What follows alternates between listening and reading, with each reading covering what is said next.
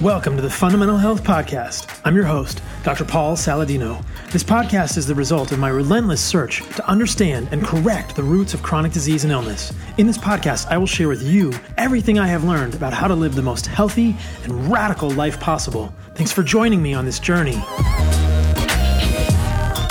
Hello. Welcome to another episode of the Fundamental Health Podcast. I am so stoked that you are here with me.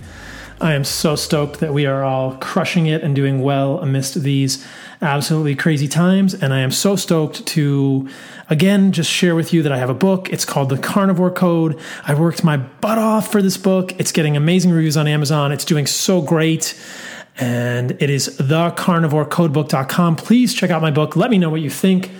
And a little tidbit for those of you who are my podcast listeners. The book is now available on Amazon. It is on Audible, So the book is out. It is awesome, in my opinion, my humble opinion. Please check it out. thecarnivorecodebook.com.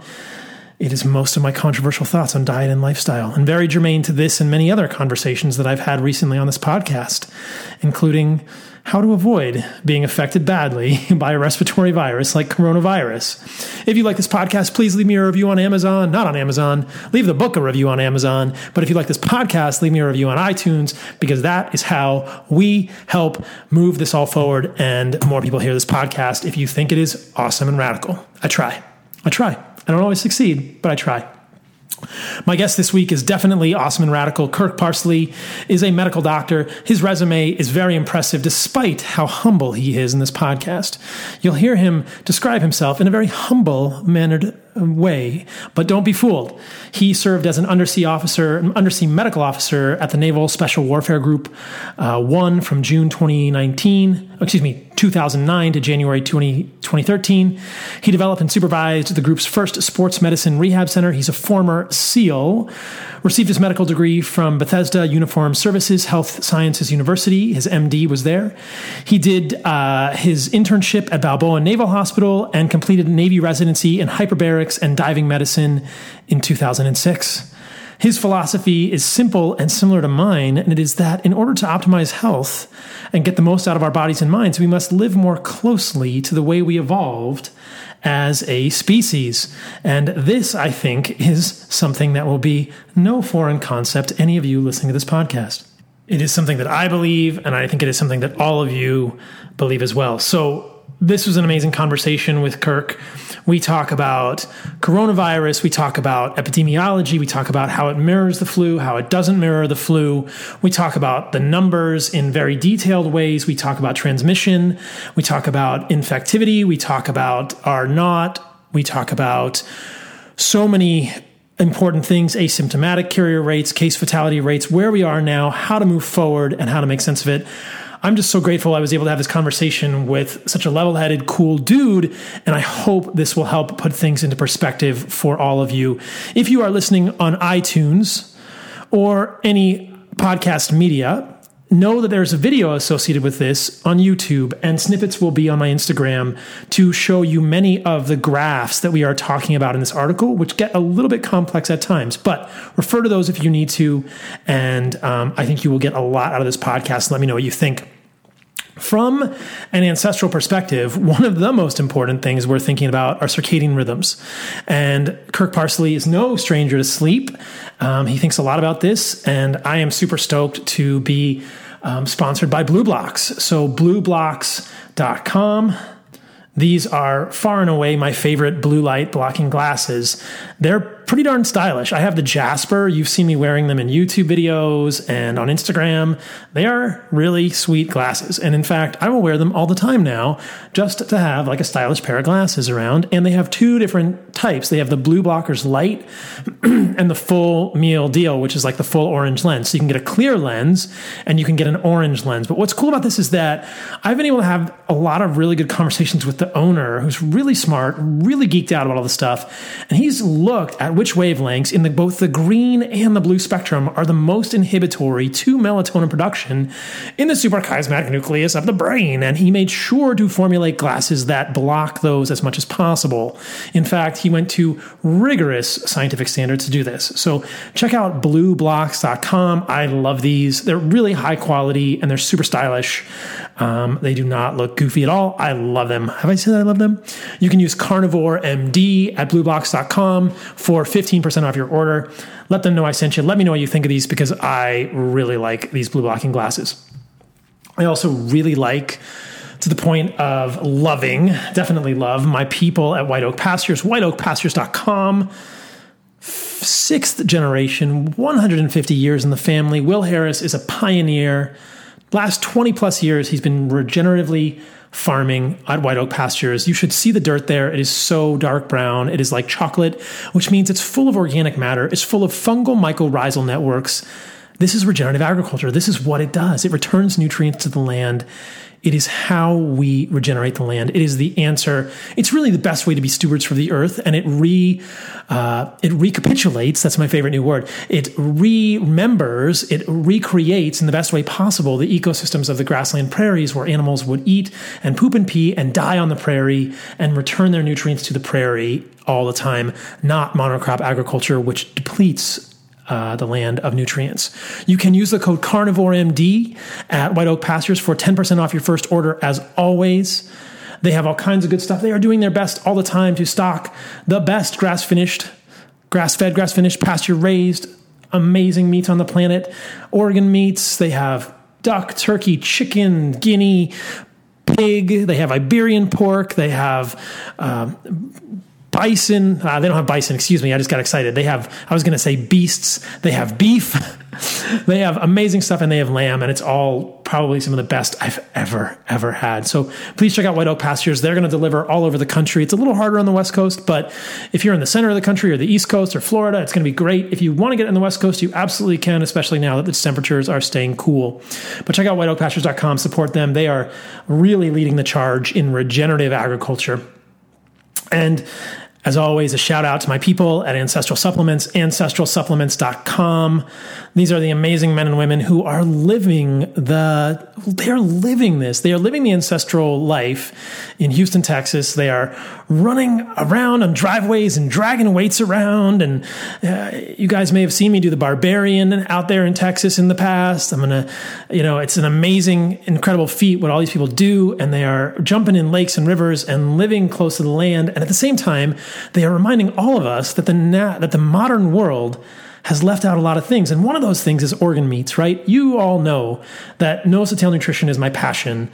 Regenerative agriculture, nose-to-tail nutrition, these are my passions. And I'm so happy to support these folks at Ancestral Supplements who are putting back in what the modern world has left out. All of these incredible nutrient-rich foods, all the organ meats, which so many of us have trouble getting, we're not used to eating. You can get them conveniently encapsulated in a capsule, and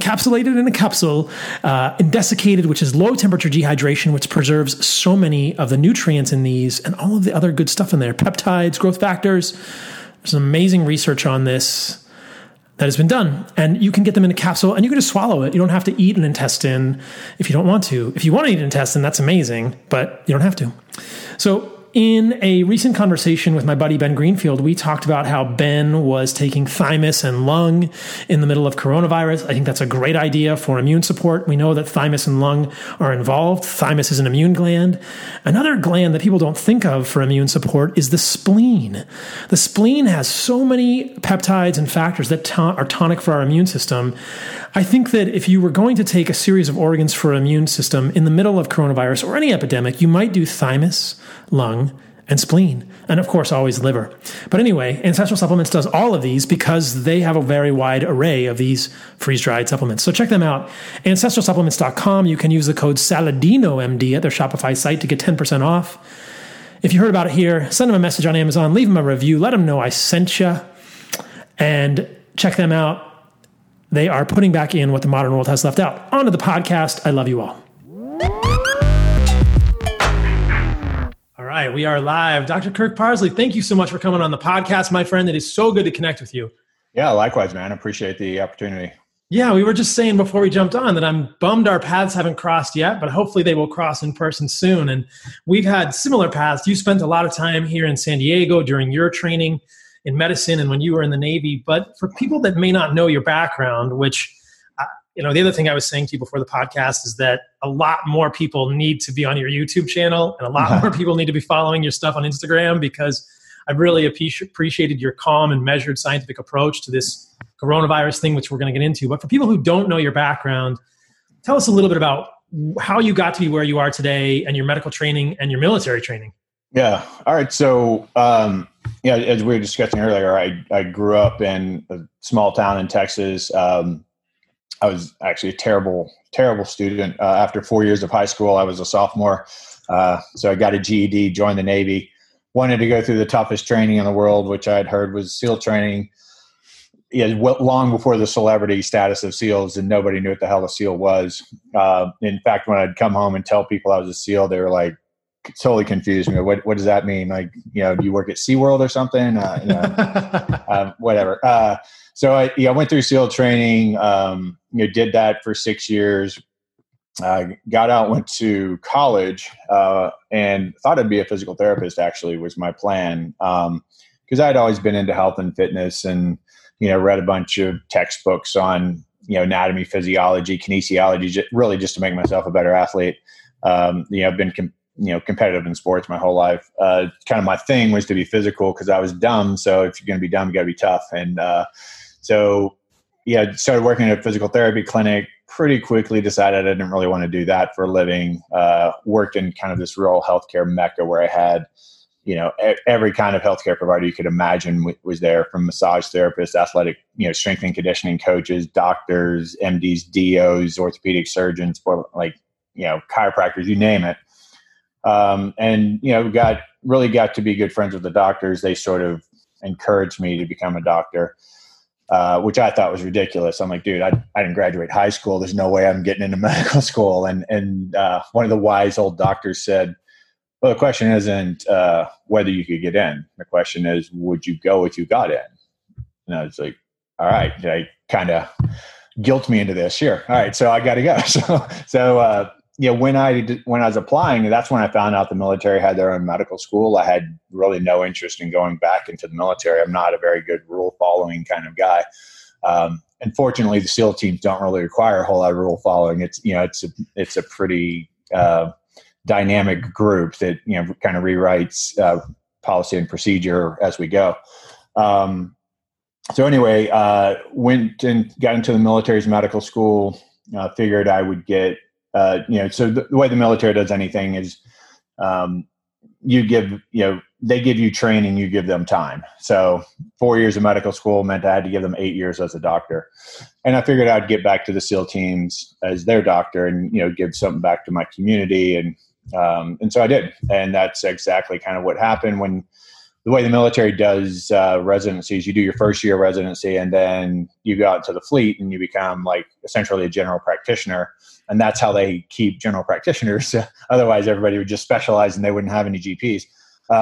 But you can control your destiny a little bit if you can go to flight school and become a flight surgeon and work with air wings. Or you can go through, they have a residency in hyperbarics and undersea medicine. And then if you do that, you can go work with submarines and or divers or special forces. So obviously I did that one, went to the SEAL teams, was still planning on going back to finish an orthopedic surgery residency. And actually, when I got to the SEAL teams, SEALs are not forthcoming about what's bothering them because they can be disqualified by medical providers, right? And it's just like a professional athlete. The worst thing you can do is put them on a bench. But they literally hide everything and try to treat themselves and go out in town and get care so that they don't risk being disqualified. But fortunately, because I'd been a SEAL and I had a decent reputation as a SEAL, and I'd been a SEAL recently enough to where there were still a lot of SEALs around that I'd been a SEAL with, and I'd been through SEAL training with and all that other stuff. And so they trusted me and they came and said, hey, let me tell you what's really going on. And not a single one of them had a disease, but they were all having sort of performance issues. They weren't performing where they felt they should perform. And there was no way to apply medical science to this because their current performance was exceptional compared to the general population, and their expectations of performance was, beyond anybody, any reasonable scientist's idea to say, the average population should be able to do that. I mean, these guys didn't fit any of the normal reference ranges and codes. And so that really forced me into doing some, really non-traditional performance health optimization, which was by and large lifestyle medicine. One of the things I figured out early on is that a lot of their performance issue was coming from their poor quality of sleep. And this was endemic. I mean, I had, it was estimated, not scientifically, but just kind of anecdotally estimated by many that about 85% of the SEAL teams were using prescription sleep drugs on a nightly or nearly nightly basis. And then, of course, those things don't really work. And so, and over time, they even have the illusion of working less. So they're adding alcohol to that. So now they're doing the two worst possible things they can do for sleep. And of course, like all the restoration and the hormone reset and appetite regulation and mood and memory and like all that stuff is being improved when you sleep, and these guys aren't sleeping. So of course they're having performance issues and their body composition shifting. And of course it makes perfect sense. But back then everybody thought I was ridiculous. I literally got laughed out of rooms all the time for saying that sleep was going to affect people's hormones and that was going to affect their mood and cognition and performance. And everyone's like, you're fucking ridiculous. Oh, sorry about that. But that's what they said. That's what I'm quoting there. And so, I was able to convince them to try, and it, got people off sleep drugs and all that, and huge performance enhancement. And, I couldn't just take it away their sleep drugs and alcohol and say, suck it up, princess, right? Like I had to give them something. So we worked out some supplement combinations and we did a lot of sleep hygiene, and they allowed me to start lecturing around a lot about that. And the Special Warfare had a pretty robust sort of health and awareness program, and they brought in a lot of speakers. And so, I started sharing the stage with guys like, Rob Wolf and Chris Kresser and Mark Sisson and John Wellborn and like all those, kind of the health influencers and, the 2009, 10, 11 kind of framework. And then, I primarily talked about health optimization, a lot to do with hormonal regulation and how that affected, the prefrontal cortex and how that affected the HPTA axis and all that. And I talked a lot about that under sort of the umbrella of sleep. And I talked a lot about nutrition. And then Rob Wolf was the nutrition guy who talked a lot about sleep. So we kind of had like this bromance right away. And that just led to like a big lecture circuit of me kind of getting into this same world that you run into, that you run in now. It's just like kind of all the same people who are kind of going, well, let's back up and just think of the way we evolved, and let's use that as a baseline. Like maybe that makes sense to think, we're part of this organism of Earth instead of feeling like we're somehow separate from it. And we're meant to behave as though we're part of this Earth, right? And that includes eating stuff that naturally occurs on this Earth, and sleeping when the sun goes down, and waking up when the sun comes up, and being active and getting sunlight, and like all this really revolutionary stuff. That's just, our ancestors 2,000 years ago didn't have an option to do the crap we're doing right now, and so they were healthier. I mean, they had infectious disease worse than we do. Like there's obviously some upside to being modern, but a lot of it's, I'm preaching to the choir. I mean, a lot of what plagues society right now is all behavioral based. And so that led me to doing, a lot of lecturing and in that realm, and then a lot of consulting and just really lifestyle medicine to optimize performance. And that's what I do now.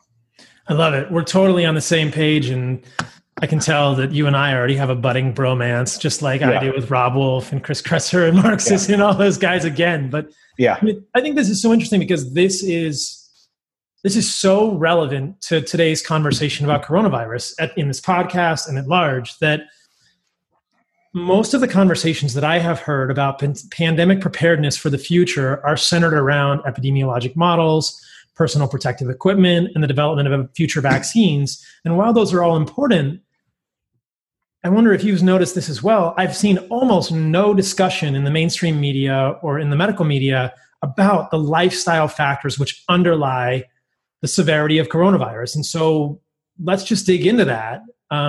You were in the Navy. You were probably on aircraft carriers, right?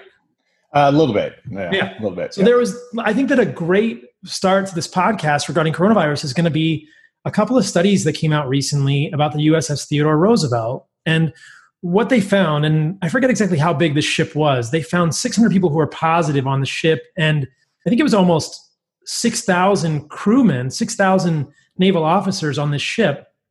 I know the infection rate on a crew of an aircraft carrier is in the 5,000 range. 5,000-ish people. Yeah. Perfect. Yeah, that's exactly what I thought. Because of this crew of 5,000 on the aircraft carrier, there was a coronavirus outbreak. There was a contagion.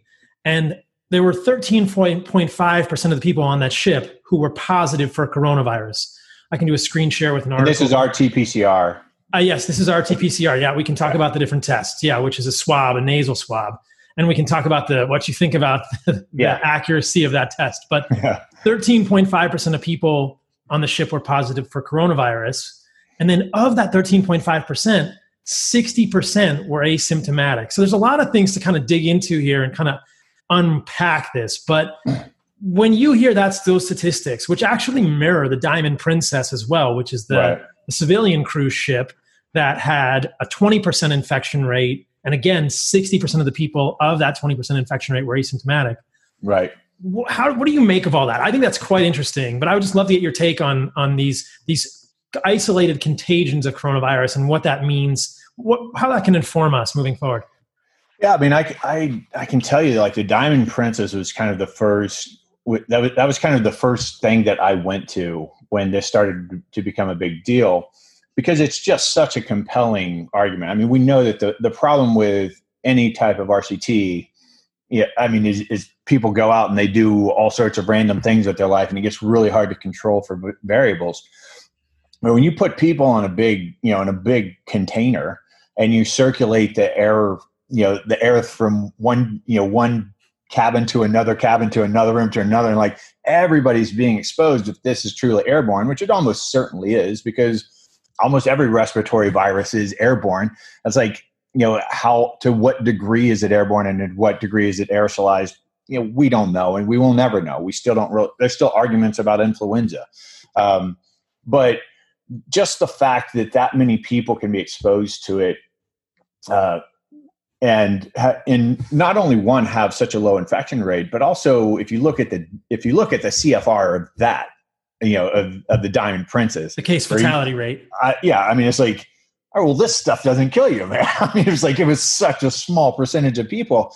And so that was, when I first started looking into that, that's when they were saying we were going to have millions of people die in America. And we still had China's data at that point, which nobody trusted 100%, but I don't think anybody was thinking it was multiple orders of magnitude off, as though what we're thinking now, probably. But I was like, no, like we're not, like, how are we going to have, with China having a population 3 times the size of, or no, more than that, 6 times the size of ours, right? With their population being that big, and at that point they had 3,700 or 3,800 deaths or something. I'm like, so riddle me that. Like, how are we going to have millions of people dying? And so I looked, the Diamond Princess was really encouraging to me, and I used that data a lot. And, as we were talking about earlier, like, there's lots of things that matter when you're talking about things that are contagious. And if we're honest, if we're intellectually honest, what we really care about is death, right? Of course, they're suffering that's not death. There's morbidity to this, but if you just said, hey, 50% of the country is going to get really sick for 3 weeks, we wouldn't be shutting down the world, right? Like that just wouldn't happen. So what we're really worried about is death, if we're honest. And so, when you start looking at the death tolls and you go, okay, well, why is the death toll actually so low when you look at those numbers? And there's a couple of things. Either one thing, the virus doesn't kill, like it's not that deadly. Like once it infects you, it's not that big of a deal. That's one possibility. Also, it's pretty hard to get from one person to another. That's, that would be another thing.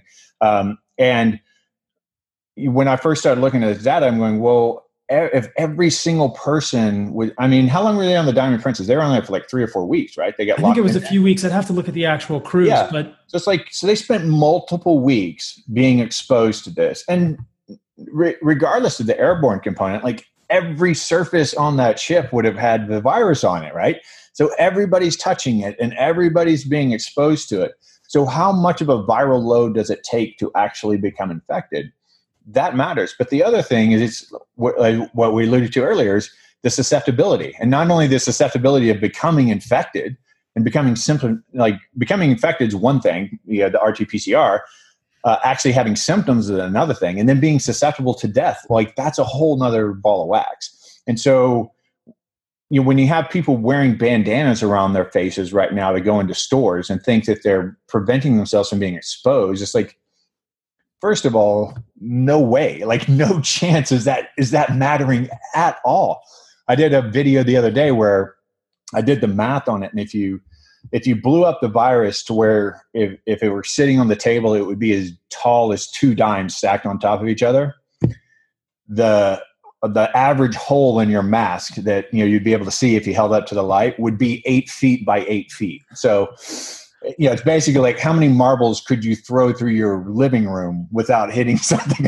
If you were using a bandana, exactly. Yeah. And we can talk about these different masks. Yeah, the hole, the size and the hole of the mask versus the size of a respiratory virus. Like a bandana is worthless. Yeah, it's completely worthless. And and so so I was thinking, people are out there thinking they're wearing this mask to protect themselves. One, the masks probably aren't that effective for what they're using them for. Obviously, there are uses for masks. But the other thing is, do you actually want to not be exposed to it, right? And first of all, like how likely is it that you're going to actually contract the illness and become infected just because you're exposed? Secondly, what is your susceptibility to having disease from it, and what's your susceptibility to death? It might be a really good thing just to go about your life and get it whenever you get it, and maybe you develop antibodies, maybe you don't. But there's reason to think if I get exposed to it every day and I don't get any symptoms, and I'm never PCR positive, and I'm never antibody positive, there's reason to think that if I get exposed 6 months from now and a year from now and a year and a half from now, that I still may not get it, right? The susceptibility of becoming infected is that's part of the equation. So, I think we're talking about the same stuff, but that's the data that came up to me, or that's what the data made me think about was, the susceptibility, the morbidity and mortality. And I just said, there's no way that this is going to kill millions of people. Like, it just can't. And the models have been progressively adjusted down, and we can talk about why that is. And, mainstream media would claim that's due to social distancing, and we can talk about why that may or may not be the case in actuality. But what's so interesting about the Diamond Princess and about the USS Theodore Roosevelt, as you were alluding to, is that this is thousands of people, 5,000 people on the USS Theodore Roosevelt. I don't have the numbers for the exact number of people on the Diamond Princess, but I suspect it was somewhere in the same, in the thousands. Yeah, I think it was like 3,800 people or something like that. That seems and right. They're on these ships for weeks at a time. You have to imagine that essentially every single person on the USS Theodore Roosevelt got exposed to SARS-CoV-2. And every single person on the Diamond Princess got exposed to SARS-CoV-2, either by fomite transmission or by aerosols. Right. And then the first piece of the equation, which is so fascinating, and again, this is only RT-PCR, so this is reverse transcriptase, polymerase chain reaction, looking at the nasopharyngeal swab to amplify SARS-CoV-2 RNA. Only 20% of people on the Diamond Princess became tested positive. If we assume they're all exposed, only 20% test positive for RT-PCR, which means they have sort of an active infection. And we assume 100% accuracy of the PCR. Exactly. Yeah. We don't. Yeah. And on the USS Theodore Roosevelt, only 13% of the military personnel were testing positive for RT-PCR. Right. So that's fascinating. And then the second piece of the equation, as we talked about, was that of that 20% and 13%, only 60%, well, 60% were asymptomatic, only 40% were symptomatic. Right. And then taking it the next step, as you alluded to, of that 40% who were symptomatic, on the Diamond Princess, the case fatality rate was 2%, but that's skewed toward elderly people. Right. On the USS Theodore Roosevelt, the last I saw, these numbers might be a little higher. Of the 600 sailors, of the 600 military personnel who were tested positive, 5 were hospitalized and 1 died. So the case fatality rate is 0.015% in a younger population, meaning, wow, this is very heterogeneous in terms of how many people who are exposed actually have an infection in the back of their throat. Of that, how many people actually get serious symptoms? Of that, how many people actually die? It's a smaller number than we've been led to believe. And as you're suggesting, an estimate of 2 million people is a little far-fetched no matter what we do. Right. And unfortunately, that's what was used. I try to keep the podcast not political, but that's what was used to justify a lot of decisions. Right. And if you think about it, really that's a macro level of what we're currently doing, right? And first of all, I like to I think words really matter, and I like to clarify the wording.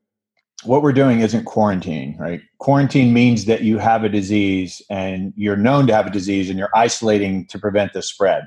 If you don't have the disease, you're hiding in your house, right? So you're under house arrest. This is not quarantine. Right. But if you think about it, like everyone on those ships were under house arrest, every single one of them, right? And this was the overall spread rate. The models are always wrong, right? I mean, all the models do is they look at recent historic data and they try to predict tomorrow based on what happened yesterday. And then the more yesterdays they have to compare, the more accurate their models can get over time. But, by definition, you hire an expert to mitigate risk, right? And so all your experts are going to be risk averse. It's their whole job is to mitigate risk. And I'll share something I pulled up this morning, and I'm sure a lot of people already look at this. But the Worldometers page, one thing that I like to point out is can you see my screen right now? Yep, we got it. Okay. So one thing I like to point out is that they always talk about this. The news will always talk about 2.4 million cases. That's not actually true, right? That's 2.4 million the RT-PCR positives is really what they're saying with that. But if you go down to the active cases is only 1.6 million, right? Because this many people have recovered. And if you look at this number the better the data, this number keeps going down. So if you have these people have mild conditions, meaning they really don't need medical care, right? These people have serious or critical. Well, these are the only people that might die, right? It's not like mild conditions just drop off all of a sudden. So you have to be in this category first, by and large, right? I know there would be some exceptions. And only 20% of those people are going to die. So I looked down at the United States, for example, and here's something that doesn't get reported. This serious and critical, this is that same case up here, right? This is serious and critical, 3%. Well, if you look down here and you go, okay, well, out of the United States, we have 740,000 total cases. Those are PCR positive cases, right? And out of all of those, we currently have 13,500 serious or critical. And so we have 13,000 people at risk of dying, really. And if you do that math, I actually did it right before we talked, right before we got on. It was that ends up to be a 1.7%. So 1.7% of people will be hospitalized, serious or critical. That begs the question, okay, do we want to shut down society for 1.7% hospitalization? Of the people who are testing positive with RT-PCR. Of the people who are testing positive. Right. And if you put orders of magnitude of how many people actually have it that haven't been tested, it's at least tens of times more, right? It's at least 20, 30, 50. If it's not 100, it's definitely 20, 30, 40 times more. It's a big number. It's a big, big number. And it is kind of It is kind of a strange predicament that we find ourselves in now. I'll just screen share a few of the things that we were talking about earlier so people can look at this data if they're interested, regarding let's see if this works. Okay, so this is the Diamond Princess data, transmission routes of COVID-19 virus in the Diamond Princess cruise ship. These are all pre-published studies on the MedRx IV server. As many people will know, so many of the studies on coronavirus are coming out so fast that they're not able to be peer reviewed, but nevertheless, the data is valuable. But you can see that you can find this data if you want. They had a 14-day itinerary on that ship, on the Diamond Princess, with the numbers that we talked about earlier. This is an article from Business Insider about the data on the USS Theodore Roosevelt. It's telling me I have an ad blocker on. Let's look at a couple other ones which are quite interesting. Just as you were saying there, this has perhaps been the most interesting study that's come out in the last few days from John Ioannidis and Jay Bhattacharya at Stanford, looking at seroprevalence of COVID-19. Now, this is antibodies in Santa Clara County, California.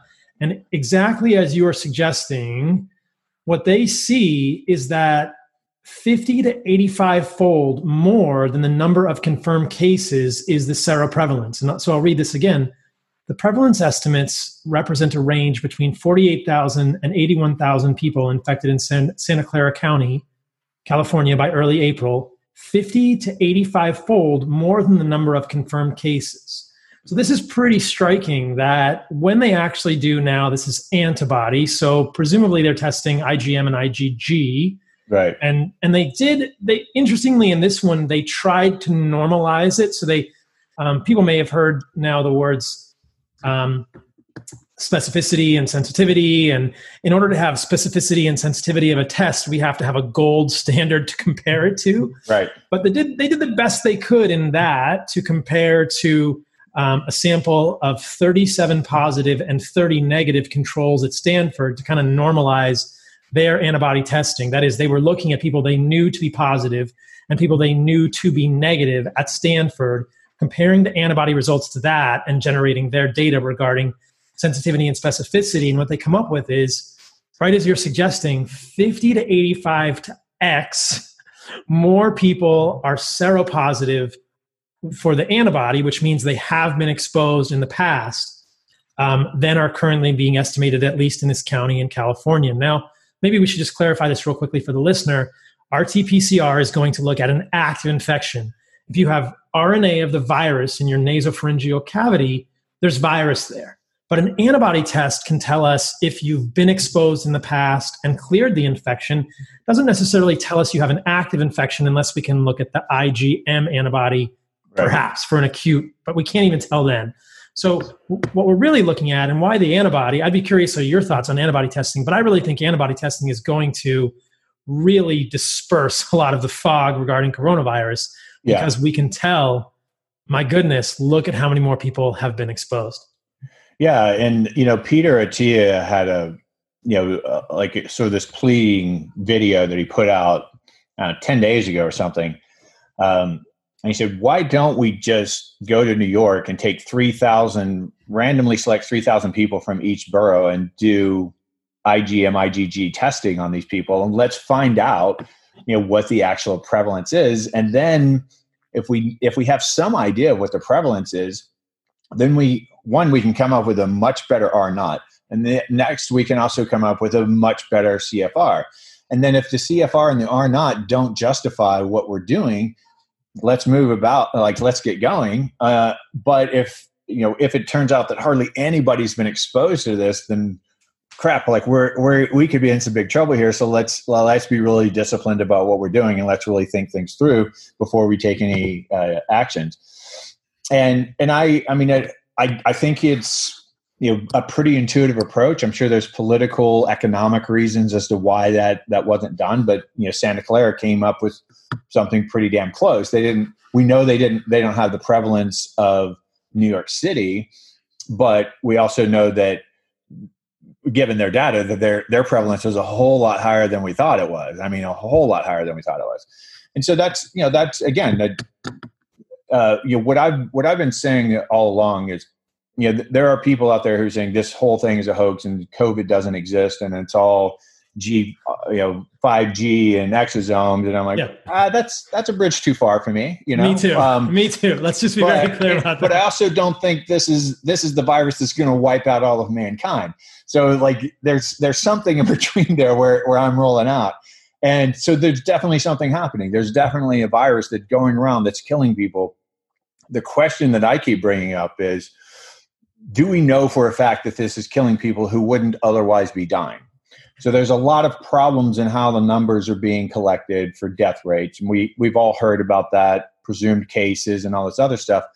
But the other thing that isn't, there's a couple of things that aren't really being talked about is, and I've seen a little bit about this, the overall death rate. But if you look at, the death rate from specific illnesses that we know kill people, like we know what the top 3 killers are in America every single year. And, the cardiovascular deaths are dropping, a lot. And, respiratory influenza-like illnesses, as they call it, that's plummeted. That's dropped off the clock. Like, if you don't consider COVID, there essentially aren't any influenza-like illnesses killing people right now, which is unheard of. We know we were having a bad flu season, and there's a really good chance, if you follow the data from our current flu season, there's a really good chance that number could have gone up to something really bad, like 60,000 people. And we had almost 30,000 before we really locked down on this. Unquestionably, a lot of those 30,000 were probably already coronavirus, and we just weren't testing for it. But how many of the people who have died were going to die from that anyway? The best predictive independent variable for dying from COVID is age. That's just all there is to it, man. And it's unfortunate, but that's also the best predictor of death from all cause, all morbidity, all mortality. The older you get, that's what old means, is that you become less resilient. You become less capable of fighting off entropy, and you become less capable of fighting off disease. If you get in a really bad car accident at 80 years old versus 20 years old, astronomically different risk of morbidity and mortality from that, right? Same thing if you fall, same thing if you get the flu, same thing if anything, you're more likely to die the older you get. So, that number needs to be tempered. And then the other thing I think that needs to be tempered, I don't think as much for the CFR. Now, that I would say it weighs into the CFR a little bit, because we know that early on, when they were just throwing everybody on ventilators, that 80% of everybody went on a ventilator was dying. And they were just putting people on there as soon as they started struggling. Right. And so if you think about the nocebo effect, which nobody's really talking about, well, if I think that because I have a cough right now, I might die, I'm going to have a way worse, there's a really good chance, like the same as placebo, there's about a 30% chance that my experience of my current illness is going to be a lot worse, because I believe that this thing out there, this villainous coronavirus, is going to kill me because I'm coughing right now. Now, I'm not saying it's all completely made up and then there's no physiologic changes, but we know if early on they were just saying, hey, as soon as you look like you're struggling, we're putting you on a vent. And that is maybe the worst thing to do, right? We'll find out. I'm sure there's going to be some data in 6 months or a year where they're going to say, actually, when we inflated that cuff, we were like isolating this COVID inside the lungs. And man, we were creating this pressure, which was like porn for this virus, and man, it was just expanding and going so much worse. And not to blame anybody, everybody was doing the best they could.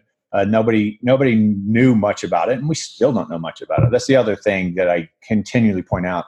We don't know crap. We don't know crap about the flu. We don't know crap about a lot of stuff, man. There's a cost for every single thing you do, and we don't there's a cost for every alcoholic drink. There's a cost for anything. There's a cost for sunbathing. There are consequences for every action.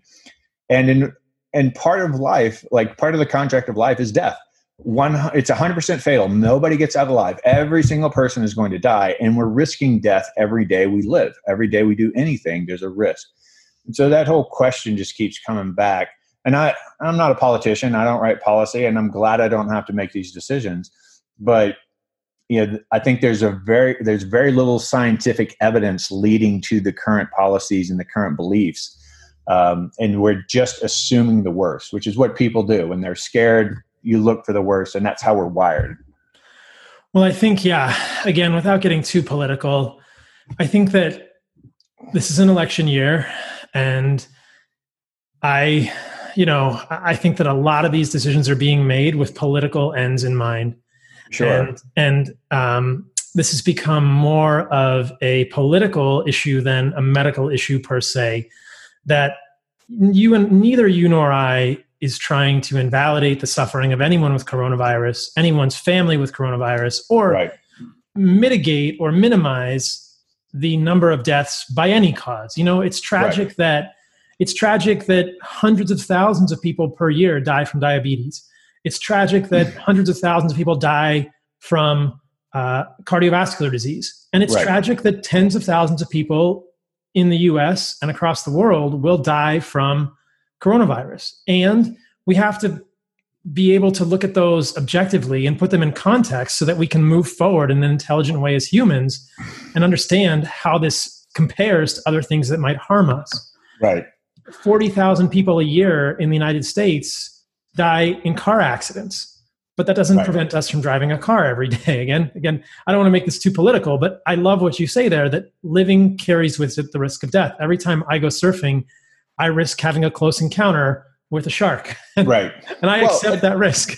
Right. And if you think about the automobiles, and so like here's I had a conversation with another doctor, and he put it really well. I think he said we feel like there's a perception of control of risk, right? And when the more information we know, so when we look at automobile accidents, we know that people die every year, but we do what we can to mitigate that, right?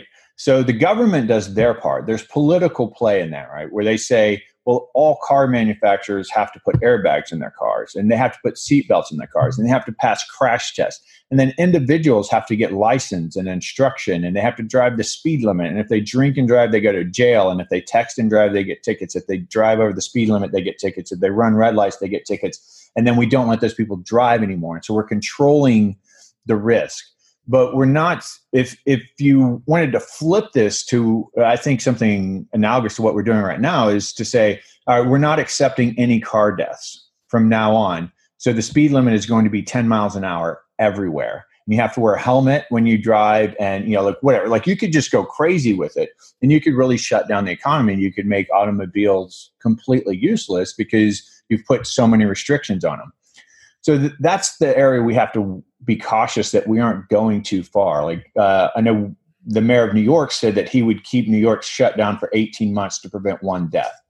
Well, he needs to be elected. He needs to exit office if that's what he believes, because people are going to die, and there's no way to stop that. So that's a political move. That statement is purely that's just a political move appealing to the sentiments, of people who are like, we don't want anyone to die. And of course, but that's not realistic. Right. Of course. I mean, if you said that you want people to die, you're an evil person, right? Like none of us want anyone to die, but we're all completely aware that people do die. Let me throw up this one too. Here's another one that I've talked about. Yeah. If you could share the flu data, this is really interesting, because I want to, you mention this, but I really want to drill down on this, because I think this is one of the points that you made on your videos that I thought was so insightful. Thank you. And so you had showed data that pneumonia deaths were actually very far down. And I think when people hear this idea that people who are dying from coronavirus might have died from something else, they see that as callous, but we're not meaning this to be callous. We're just looking at this from a numbers basis. But when you really look at the numbers, it's pretty interesting what's going on here. Yeah, I mean, and like you said, I'm not doing this to be dismissive or glib. I'm just saying, let's be aware of what we do know, and let's implement that into this fear that everybody has. And the unknown is causes fear, and that's how we're wired, and that's why it's supposed to happen. But so something that I've been pointing out, and this isn't death. So this is, these are positive tests, right? So we're talking about the same type of swab.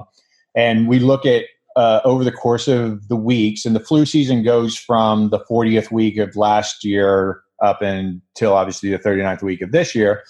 And you can see we're at week 15 right now of 2020. And if you look at all these positive tests, obviously these tests carry with them morbidity and mortality. Well, we essentially don't have any right now, right? I mean, it's insignificant how many people we have with influenza illness. But if you look back to the H1N1 epidemic, what we saw was a normal flu season. It essentially went away. And then we had this resurgent. It didn't have seasonality. The reason we believe viruses have seasonality isn't so much because the virus says, hey, it's summertime, it's time to shut down. It's because we don't interact the same. And so it's less, there's less exposure. But the other thing is, our immune systems haven't seen this before. So exposure in the summer with even a smaller or less virulent thing is more likely to lead to an infection. And so these are, again, self-selected. This has a severity bias. People who go into the doctor and say, I feel so sick, I want medical care. So we had this season, sort of a normal flu season. And if you look at any other flu season, this compares and then it drops off somewhere around week 15. It just kind of goes away and then it comes back up again around the 40s. And that's where the flu season lies, to catch the peak. And then we had this resurgent. And if you look at this orange and yellow, this graph is actually showing that as well. That's H1N1 in the orange, that was the swine flu. And then the yellow is probably H1N1, but it's just an influenza A that wasn't subtype. So if you look at that and you go, well, we essentially had two flu seasons. And that's why H1N1 was so bad. And that was 08-09. And then if you look at 09-10, H1N1 kind of had a double peak, what they're calling the second wave. And this was actually a higher wave if you had 13,000 positive tests in this 1 week. And then our normal flu season essentially didn't exist, because the normal flu season starts around week 40 again and starts going up, and it usually peaks around here. And we really didn't have any peak. Now, ostensibly, this is sort of our first foray with H1N1. So, how deadly is this thing going to be? Like, it's killing people in the summer. It has this second wave. Like, my God, this is going to wipe us out. It's going to be something completely different than the flu season. But then when you just start going up randomly and looking at other flu seasons, well, here you have a normal flu season peaking where they kind of always peak. And this is a pretty bad flu season. In fact, let's look at 17-18. That's when we had about 16,000 deaths. So that was a big flu season. But look at this orange. Like, this is H1N1 again. So these are H1N1 but it doesn't have that second blip. It's going into the seasonality. 2018-19. Look at all that H1N1, all that orange. That's H1N1. It didn't exist before 2009. And then we have this season here, a ton of H1N1. So the point of all that is that what seems to happen is that there are people who are susceptible to the illness. There are people who are susceptible to morbidity and mortality. And it's pretty likely that those are the people that are susceptible. That's kind of the thinning of the herd that exists in every form of life. And it's going to reoccur every single year. And it's really, really, really likely that COVID is going to be wrapped into that normal curve, even if we never have a vaccine, even if we never come up with effective treatment. It's probably just going to dominate the influenza-like illness death for quite a while. But there's a really good chance that if you look at all those seasons, nothing has changed. We added this new really bad virulent H1N1, and the total number of deaths every flu season is still rocking about the same numbers. So it's really likely that we're going to have, we kind of have this bad resurgence right now of influenza-like illness that's killing people. And I know there's a lot of differences. I'm not trying to say that this is the flu, but I'm just saying things that are killing people who are susceptible to dying from ailments. And I know that it's hitting a younger population. I'm not trying to dismiss any of that. I'm just saying that it's really likely that after this surge, it's going to go back down. Our next flu season is going to be really mild because we killed off a bunch of people this summer that would have died next fall. And that's, and that's not dismissive. It's not saying that it's not sad that people are dying. Of course, it's sad that people are dying, but let's put it in perspective. And let's say if this is really just going to incorporate this whole, let's say, lower respiratory illness that kills people every year, if this is just going to be a component of that, and there's not a huge delta of the area under the curve, then let's move on, man. Like let's and not just flippantly, but let's be realistic about it and say, okay, we're going to have more deaths than we like, but we're going to drive our cars and we're going to drive the speed limit and we're going to wash our hands and we're going to not drink and drive and we're not going to cough and sneeze on people and we're going to wear our seat belts and social distance, and we can do everything at once, and we can incorporate into this risk of life. And another thing that I do quite a bit on my videos is I go through the total number of people who have died in the world since January 1, the total number of people who have died from influenza-like illness. And if you look at everybody who's died from January 1 till today, there's a 99.2% chance that they've died of something other than COVID. So, let's just be realistic about it and accept the fact that stuff we don't want is going to happen no matter what we do. And we're going to do what we can, but we really don't know enough to really say this is absolutely what you should be doing. Right.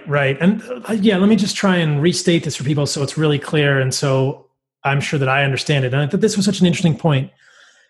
If you do think about it as a herd, and people may have heard this term herd, right? When we're talking about herd immunity, or let's just talk about the herd in general, the HERD, you can imagine a herd of bison on the plains, right? And if a group of tigers, saber-tooth tigers, whatever predators used to take out bison or impala on the plains of Africa, or water buffalo on the plains of Africa with lions, you can imagine that in that herd of water buffalo, there are some buffalo that are slower and weaker and are more susceptible to predation by predators within an ecosystem. Right. And usually that's the really young and the really old. The really young and the really old, right? And so in this case, this is such an interesting point that I've really not heard stated until I heard you talk about it, that if we look at overall deaths from influenza-like illness or respiratory illness, what probably is happening is that we are seeing a decline in flu cases right now because coronavirus is taking away that part of the herd that is most susceptible. And I suspect, and correct me if I'm wrong here, that if we looked at overall deaths from respiratory illness, once this is all over, we would see about the same number as previous years, but a larger proportion of that would be coronavirus, COVID-19, and a smaller proportion of that will be flu because coronavirus is now the predator on the plains of Africa hunting the water buffalo. There's still some water buffalo. And again, I'm not trying to be crass. I'm not trying to be insensitive. I'm just trying to make an analogy for myself and other people. There will always be people in any human population who are more susceptible to a respiratory virus. Right. And what this appears is that the people who are most susceptible to respiratory virus at this time in our human history are dying from COVID less than they are dying from the flu. And as you illustrate with that flu seasonality in the 2008, 2009, I believe, where we had the double peak of the flu, and the second peak was a lot of H1N1 of influenza, there was almost no flu season that year because many of the herd, many of the people who would have died, tragically, sadly, right, yes, were died from that second peak of the flu illness. And so this is an interesting point that there's so much talk right now, and I love what you're doing, and that's what I'm trying to do with these discussions I'm doing on the podcast is put all of this in perspective. A year from now, I think you and I hopefully will sit down for a Topo Chico in Austin and be able to look back at this and have perspective and have perspective. But so much of what we're doing now is real time. And I fear that many people are losing this perspective that yes, coronavirus deaths are are significant. Yes, there are a lot of people dying. No, this is not the flu. But the question which we are all asking, and we should be allowed to ask this question is this going to be essentially the same number of people who would have died from a flu-like illness, a respiratory illness, when it's all over and done with? And is it just that there's a new predator on the plains and in this case, the old water buffalo are more susceptible, which can then segue into conversations about how we help those in our lives who are more susceptible become healthy. But right. Does that make sense to you? Did I characterize that accurately? What do you think about that? Yeah, I've used a very similar metaphor, and I think you said it more eloquently than I do. But I think that's a very reasonable way to look at it. And then I think if you could play around with that metaphor and say, all right, well, this is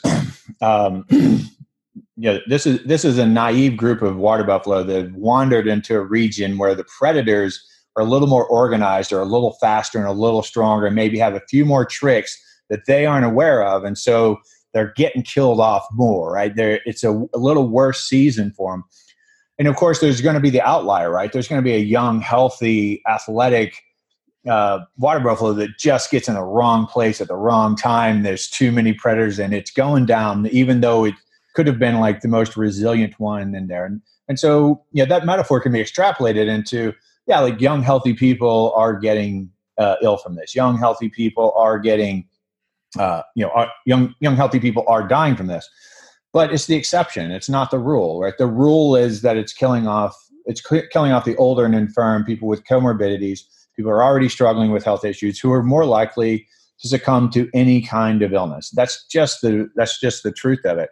And over time, that herd will learn these new predators' tricks. They'll figure out ways to defend against that, and not as many young, healthy, usually non-susceptible ones will be taken down. And even if the delta, the area under the curve, let's just talk about deaths and not infections, but if the area under the curve, if the delta, I think our worst flu season is slightly less than 70,000. I want to say it's like 60 some odd thousand, 65,000 deaths in a single flu season.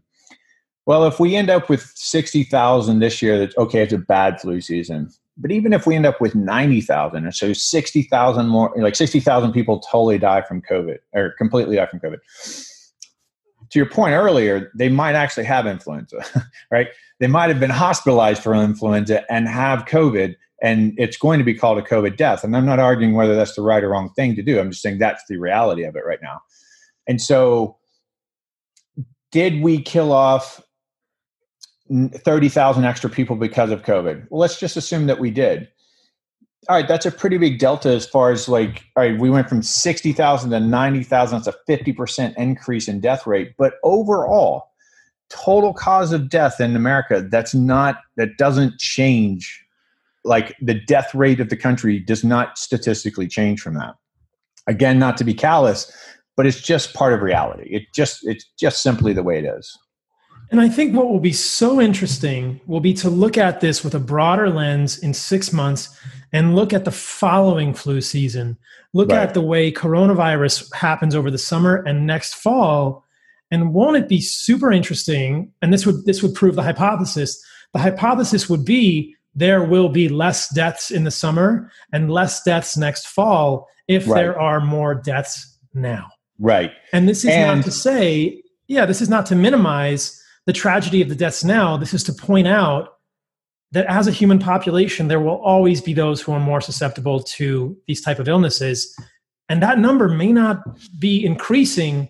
It may just be accelerated by a few months or picked off by a better predator, quote unquote. Right? Right. And it's very reasonable to think, if you look at historic precedents, and we have pretty good flu data for quite a while. I mean, even this site, which isn't all encompassing, we just have all the way back down to 1997.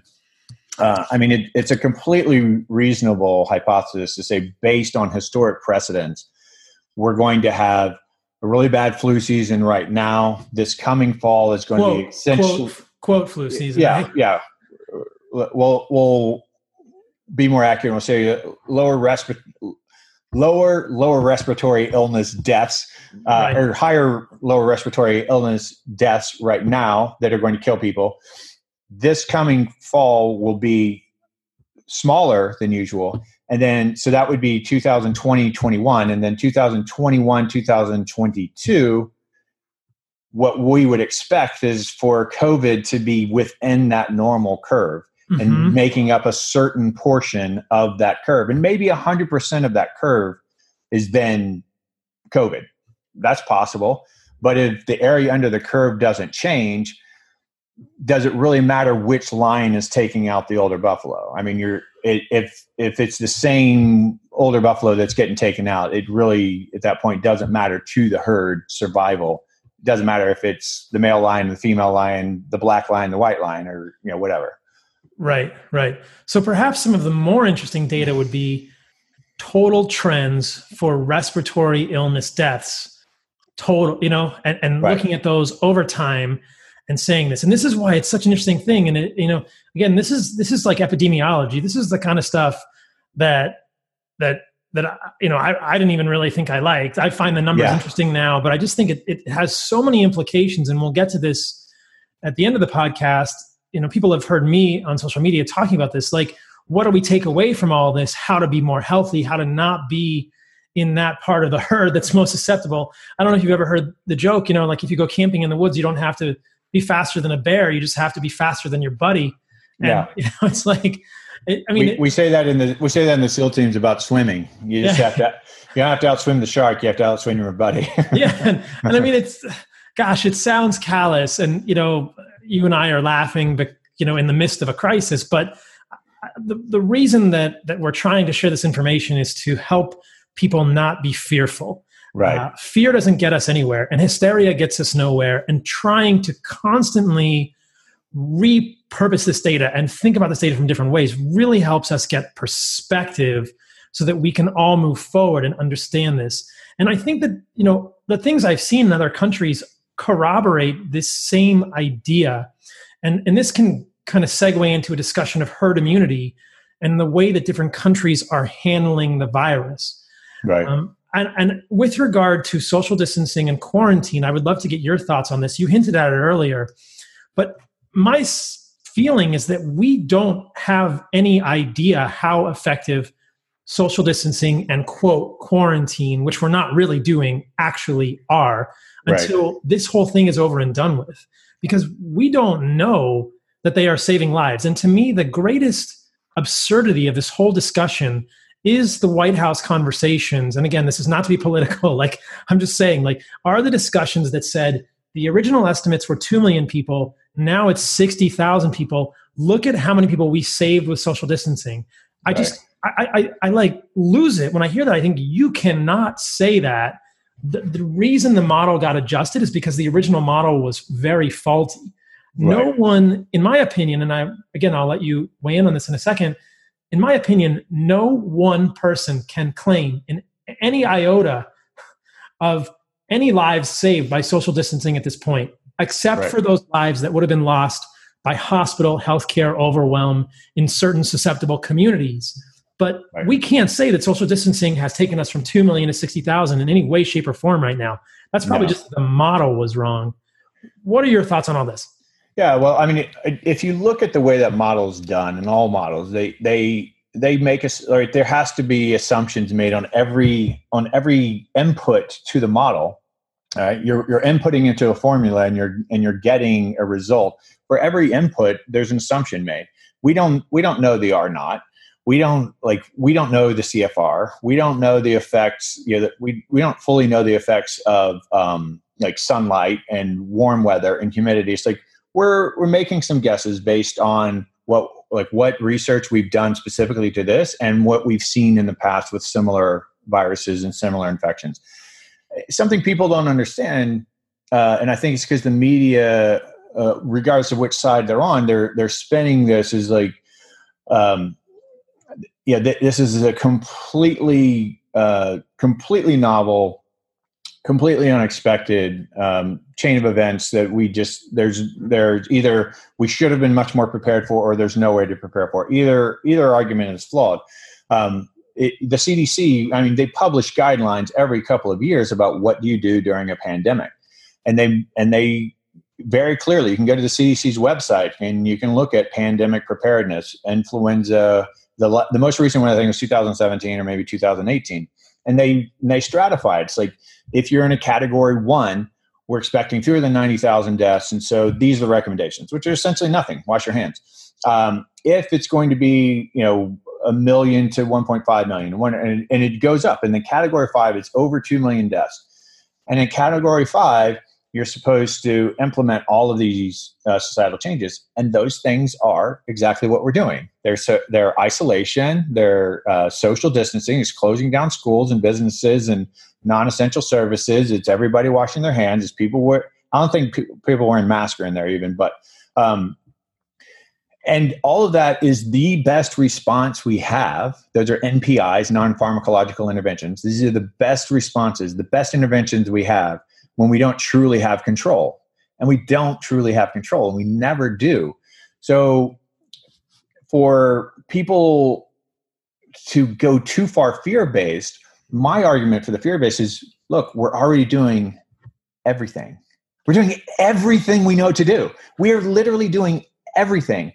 And more importantly, as you alluded to, we don't have any idea how much it works. We don't have any idea. When the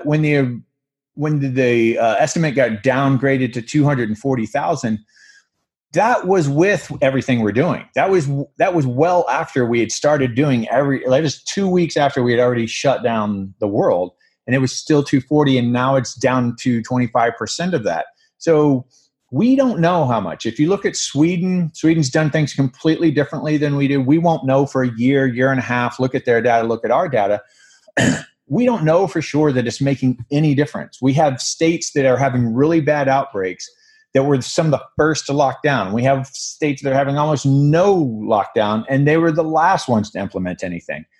And so the truth is we don't know. And so what you're talking about, sort of the assumption that people are making when they're having any of these arguments, is that you can ascribe causality to any of this data. Absolutely, you cannot.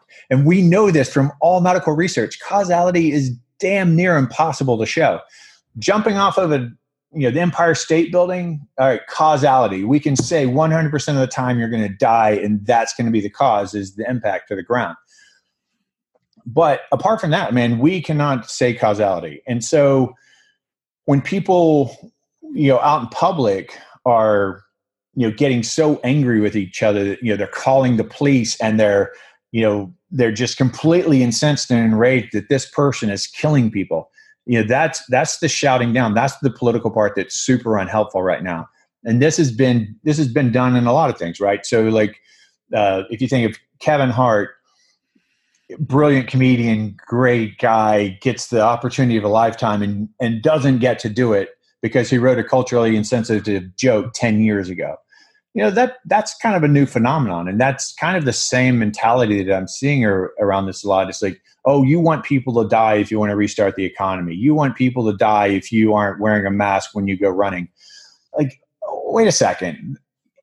If you can prove to me that if I go run around my block without a mask, I'm going to kill one person, I won't do it.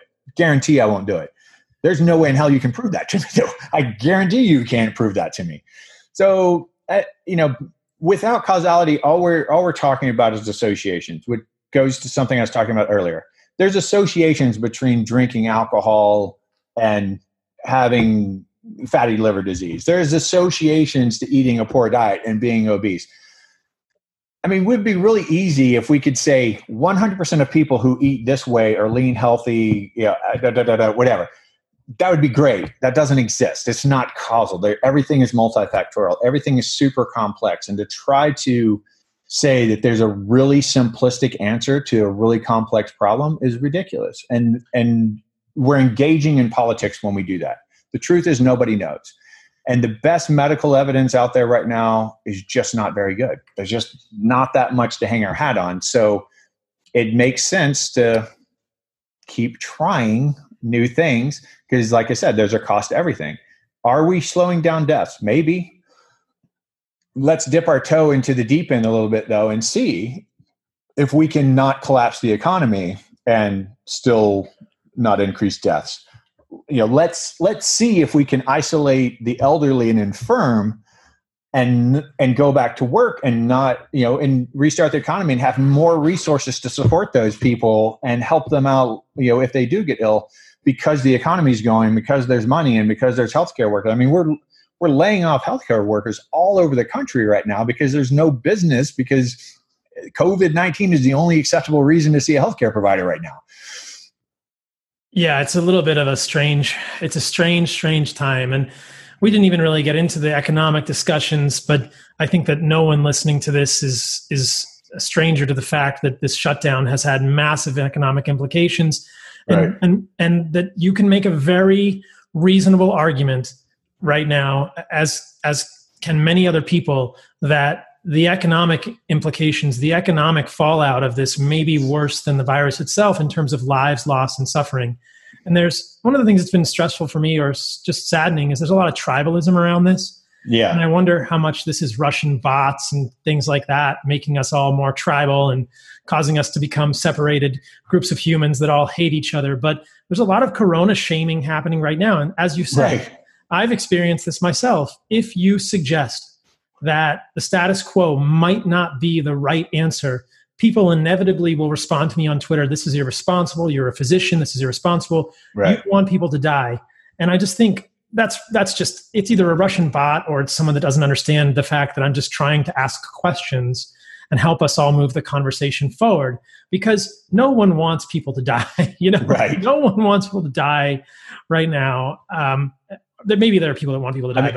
I mean, I've been through the exact same thing. I mean, I to be quite honest, I don't really do my own social media for the most part. My team's doing it, but I saw a couple of guys discussing something on Twitter, and it seems to be a reasonable, rational conversation. And there were people obviously that I follow or follow me. I don't know exactly how that feed gets done, but I thought I was kind of in concurrence with them. I was going, oh yeah, that it's really interesting that this and that's happened, but it really makes it slippery to understand like how we're going to do X, Y, and Z. And that's really the consideration right now. And I wasn't even taking a stance on what we should be doing or shouldn't be doing. And I just started getting ripped up one side and down the other. People attacking my bona fides is to even have an intelligent opinion about this, because, I don't know, because I sent an email that they didn't like once or something. Like, I don't know. Like it went from it went from attacking my bona fides to attacking me as a human being. And like you're saying, like, being too stupid to interpret the data, not having it. And I'm like, well, I think we've really lost any rational conversation at this point. I was like, yeah, you guys go ahead. I'm sorry that I got in the middle of your conversation here. I'll stay away from it from now on.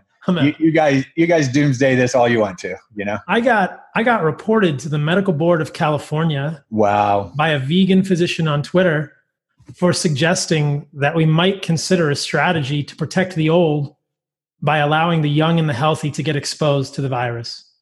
Well, in my experience, vegans are not the most tolerant of other people's ideas. And that's a blanket statement. I'm sure there are like great moral human beings who are vegans, but there's a very high degree of passionate bias with any ism, any kind of ism, veganism, or any other kind of ism. So, and to be fair, perhaps it's not good of me to characterize that physician is a vegan physician, but perhaps I am being more tribal than I should be by characterizing him as a physician. I should just say that as a vegan physician, I should just say that I got reported to the medical board by another physician who was on Twitter encouraging his followers to also report me to the medical board for suggesting that we might pursue a strategy based on herd immunity at this point in the curve.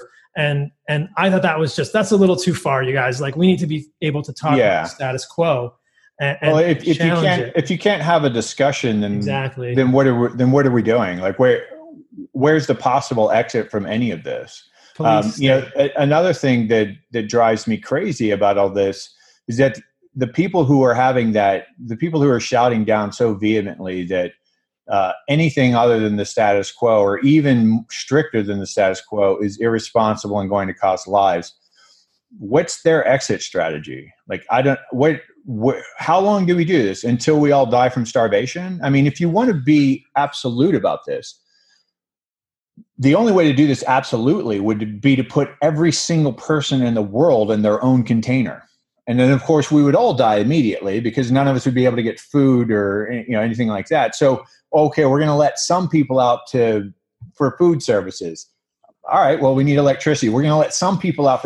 So there's no absolute way to do this. I think what we're doing right now is much, much more severe than anything that's sustainable. And I think it's foolhardy to suggest anything else. I know there are economic experts who are predicting the economic impact through this. And the social scientists are talking about this. And even the epidemiologists are talking about how this is going to change how people think about healthcare and what they're going to seek care for. And there are a lot of changes going on with all this. And there are things to consider right now.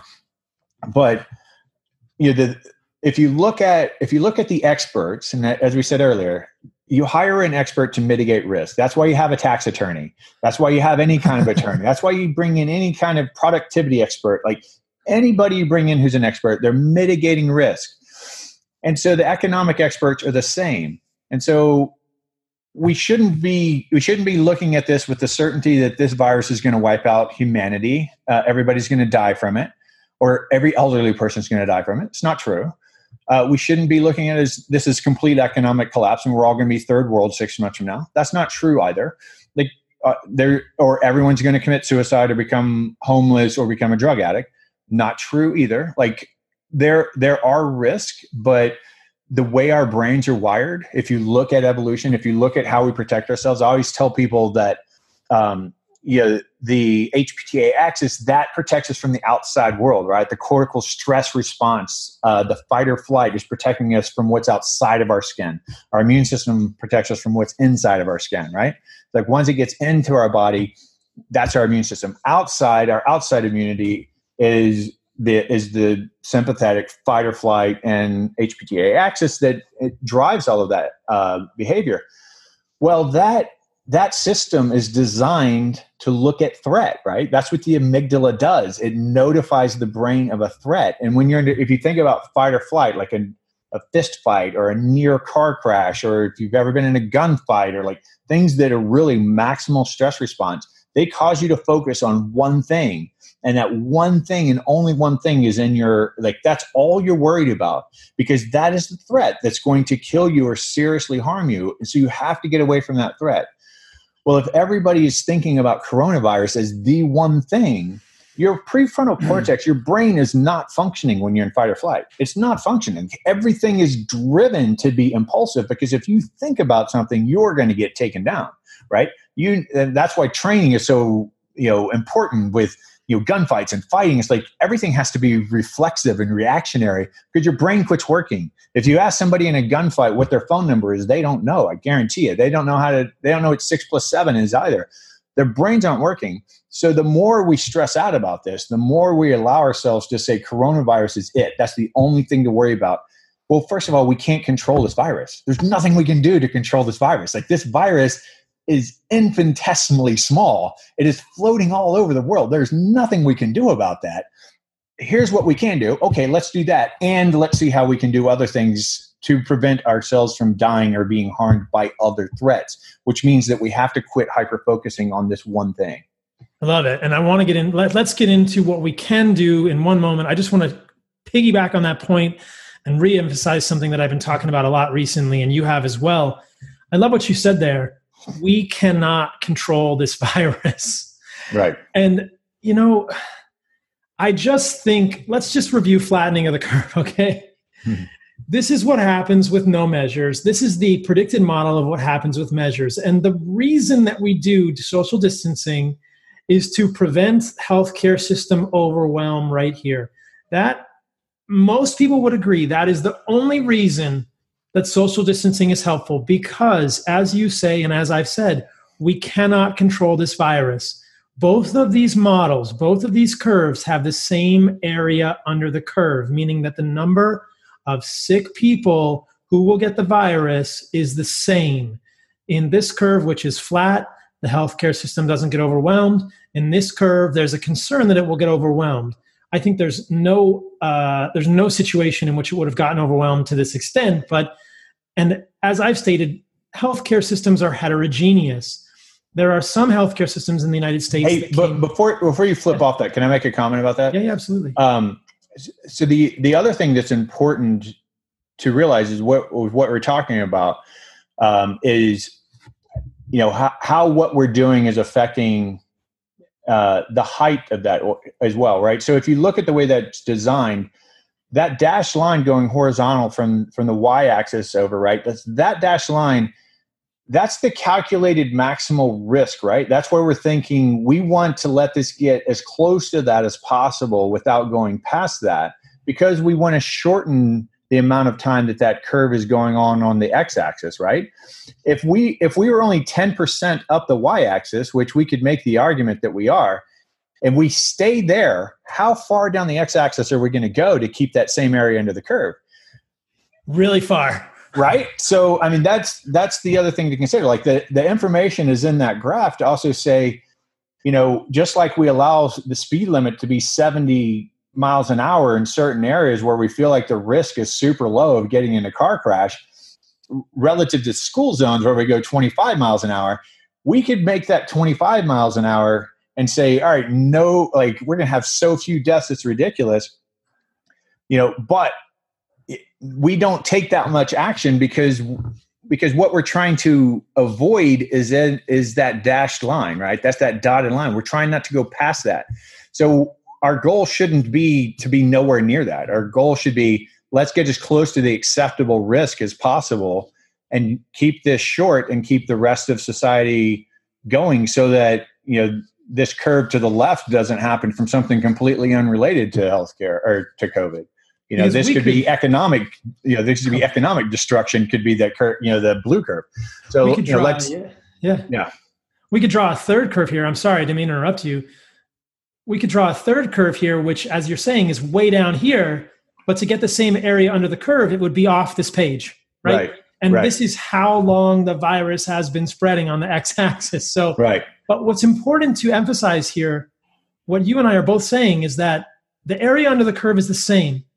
If the same number of people get exposed to the virus eventually, and the same number of people will die from the virus. Right. That social distancing, it doesn't change the susceptibility. It doesn't change the susceptibility. It doesn't change the number of people that get exposed long term, and it doesn't change the number of people who die.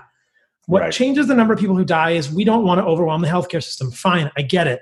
But that's very heterogeneous. And so this curve might look differently in different parts of the country. In San Diego, there's no one in the hospitals generally. Right. And, there's plenty of ability for hospitals to carry more people, which is great. We didn't overshoot the curve. But now that we didn't overshoot the curve, isn't it time to start thinking about opening things back up? Because so much of the groupthink on Instagram and these other social media platforms seems to be that people believe somehow that by social distancing, we are slowing the spread infinitesimally, or we are slowing the spread infinitely. We are decreasing the absolute number of people who will be exposed to the virus, which I've not seen any data to suggest that that's the case. That social distancing doesn't prevent people from getting exposed. It just lengthens the curve. It stretches it out. This is a virus. We're not in control of it. Yeah, it's completely realistic to expect that the entire world is going to be exposed to this virus. I heard an epidemiologist saying the other day, the virologist I heard on a podcast saying that we have like 265 trillion viruses in our body at all times. Like, we're always being exposed to viruses. So, the other part of kind of lengthening that, lowering that curve and lengthening it to the right on the x-axis, and making it, increasing that duration is, in the event that we do get a vaccine that can seriously protect us from this. So we want to give ourselves time for that. Well, like I said, one thing, we don't know that we'll ever get a vaccine. We don't have a vaccine to any other coronavirus. Two, there's a lot of people who won't even be willing to take the vaccine. Three, if we're we're only let's say we could get a vaccine in the next year. All right, let's just acquiesce to that and say, starting in December when people start dying in China, it's going to be till next December that we have that. And so we want to keep this curve we want to keep it underneath that dashed line until next December. Well, if we're only going up 10% of that y-axis, then what we're really doing is we're pushing it out like 10 years. Well, we don't need 10 years, right? If we don't have a vaccine in a year, we're not going to have a vaccine in 10 years either. So let's give ourselves some reasonable time to make a change, and again, not overwhelm the healthcare system and, try to lengthen that, keep that curve low and long, but we can't keep it so low that we're driving 10 miles an hour on the freeways. Like it's an unnecessary, it's an extreme intervention.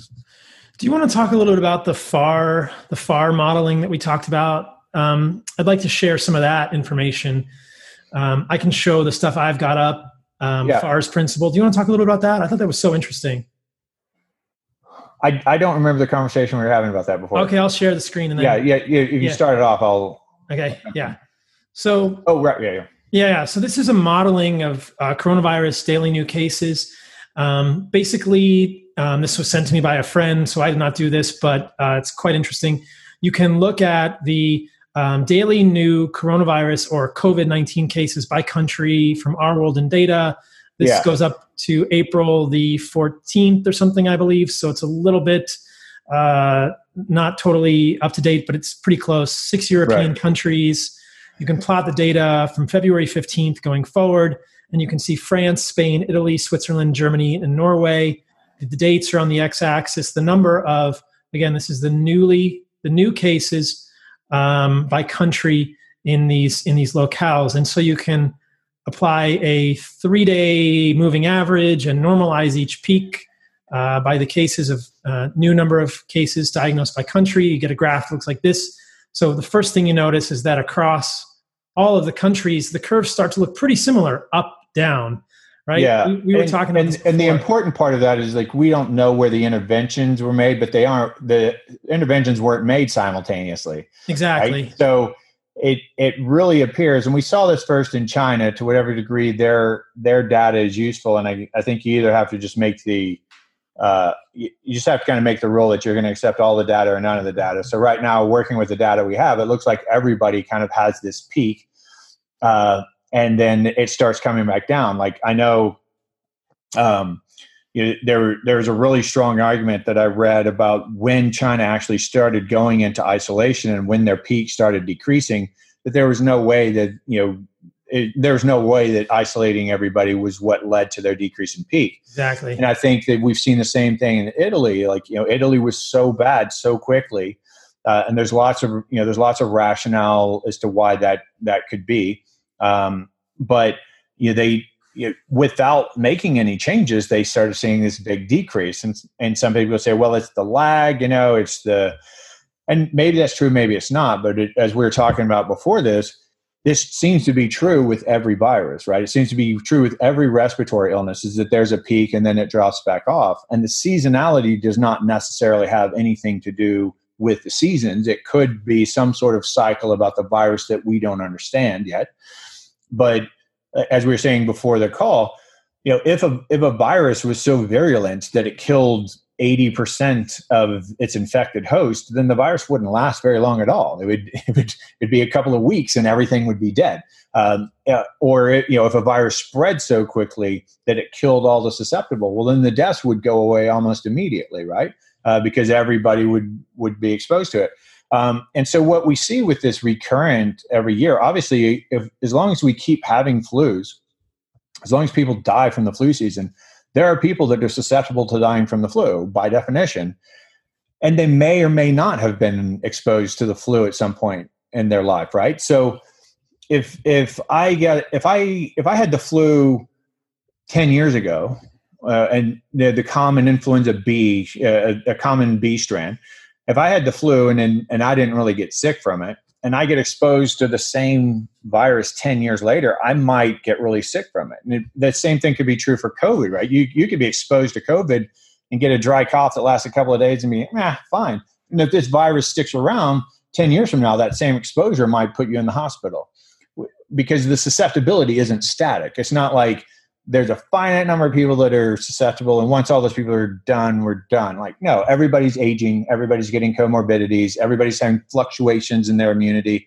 right? Like, I feel like I have a pretty healthy immune system. That doesn't mean I have a healthy immune system every single day, right? I mean, it could be run down one day. Like, based on your sleep. Right. I could not get enough sleep. I could decide to eat, freaking pizza and drink beer and stay up late and get poor sleep and not exercise the next day and stay in my house all day and have a negative mood about something. And like, my immune system's not nearly as good as if I ate well and exercised and slept well and had an upbeat mood and got outside and got some sunlight.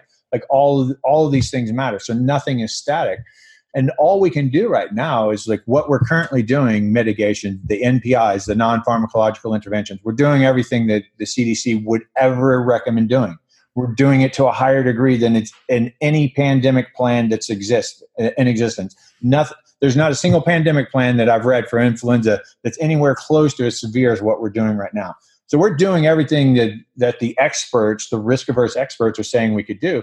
The only other thing to do right now is to optimize ourselves, right?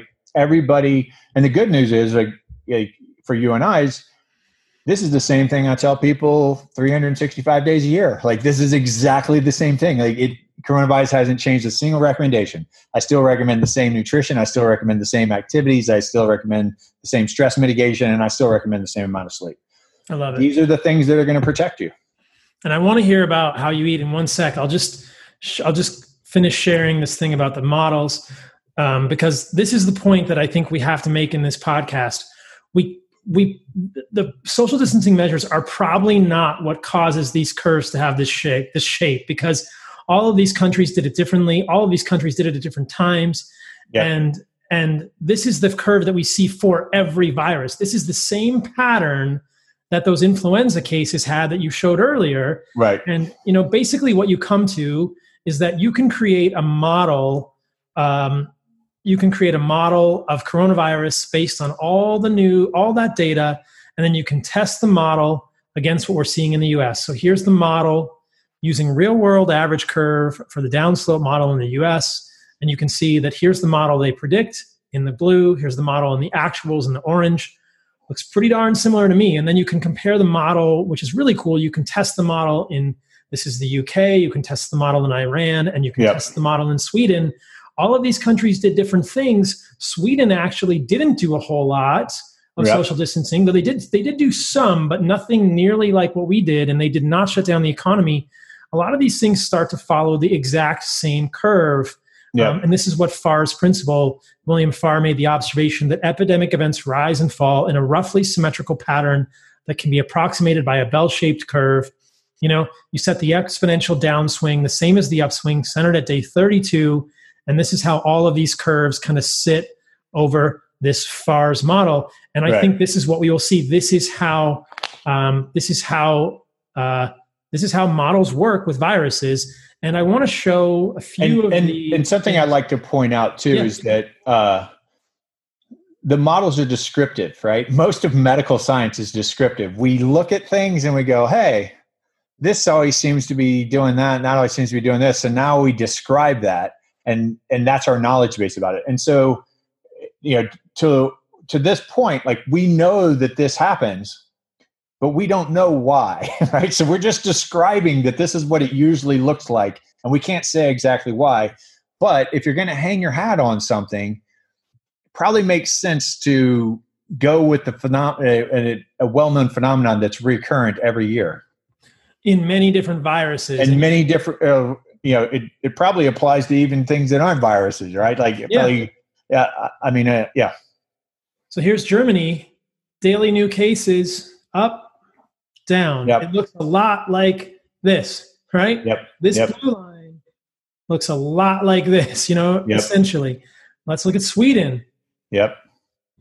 Sweden, they're probably still on the upswing, or like, here's the top of the bell curve and it's going down over here. Because Sweden was a little bit behind. Let's look at the US. And this is the behavior of viruses in the pattern. Like, you just don't see this in other ways. here's the US, daily new cases up, and it looks like we're on the downslope right here. Yep. And what we would like to do then is come back in, and this is on Worldometer. You guys can look at this any day. Look at this in a week, it'll probably be out here. So you could predict that if we center, day 32 in the US, or we say the top of the bell curve in the US is somewhere around here, and you can say, all right, you go back, that's April the 10th, you go back here until March the 29th, so approximately 12 days, and it's gone down significantly. The daily cases was 20,000. We can go forward from April the 10th to maybe April the 21st or 22nd, and we would think, well, are we going to see a cases around 24,000? We probably will to predict this, and then you can go out. Oh, we have to go to get down to 5,000 cases a day. We have to go out, back to March 19th, and you can see the pattern is pretty similar across. Yeah, and I think the most important part is that the death rate curve is following that, and the cases can be altered a lot by how many cases, like how much you're testing, right? Right. If we could somehow test everyone in America tomorrow, then it would be a huge peak, and then it'd go down to zero, right? Because there'd be no reason to test anybody the next day. So that can be manipulated by how many tests you're doing. And of course, the accuracy of the test matters as well. But the death rates follow those exact. The death tolls follow that exact same pattern, and it just makes sense that if you look at Italy, when this thing was first kicking off in America, once we started getting into the triple digits on deaths, Italy was having about 1,000 deaths a day. And they weren't really breaking 1,000. They were hanging around 900 and some change every single day. And then they got a little bit over 1,000, and then they started coming back down, and now they're at like 500. And to your point, it's like they were doing everything then. They were doing everything weeks before their peak that they're currently doing. So you can make the argument that it's mattering. It's almost impossible to make the argument that it's causal. But the other thing to consider is that America is not a homogeneous population, right? New York City is unquestionably going to be our worst city. I mean, it's hard to imagine any set of circumstances where we're going to have anything like that because of the population density, and because the vast majority. I think I read that 80% of the PCRs were showing that this was. That this actually came from Europe and not from China. The New York cases came from Europe, and the West Coast cases came from China. And so, it's it's an international travel hub. The population density is enormous. It's way higher than anywhere else, right? And they were a little late to the game if there's social distancing was the issue.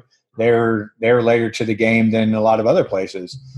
So I think I think the most important thing is to just keep reiterating that we don't know, but historical precedents should be calming. It should be settling to you to say, we've seen novel viruses appear before. They tend to do this. The overall death rate in the entire world and the entire country doesn't seem to change significantly. In fact, if you look at worldwide death rates, it's just like America's. It's lower. Like, we're actually lower right now because things are settling down, and you aren't having automobile accidents. You aren't having occupational accidents. Like, you aren't having as much violent crime. You aren't having as much drug overdose because I guess people can't get drugs, or I don't know exactly the cause of all of it. But all-cause mortality is actually lower right now. For this year worldwide and in America. I think the month of March in America was 20% lower than any March for the 5 years before. So the all-cause mortality, maybe we're killing the same people, and they're just preferentially dying from this virus because it's faster or because we're more concerned about it. There's observational bias to that, right? It's conceivable that 50% of everyone who's died from this also had influenza. They could have had H1N1 also, right? We don't know, but it's conceivable. And so I think in order to sustain this in our minds as a pandemic that requires the same type of actions right now, we have to believe that this is leading to more morbidity and mortality than anything else in our concern. And that's just not true. It doesn't look like that. Will you show the curves for influenza again, just to show people for the time that sort of bell-shaped curve for the other virus? Yep. So if we you see that bell-shaped curve here. For those who are not watching, this will all be on YouTube and Instagram. But can spread that out, make it look a little better. Maybe get rid of that. Yeah. So I mean, this is, as you're talking about FARS model, like this is the standard curve. If you go back to any year, so this is this current flu season, which pay attention to the x-axis here. We're only at week 15, and we essentially have a non-existent curve, right? If we go back, that curve looks a little different because we're in this year with coronavirus, and these are the other years, they look different. Right.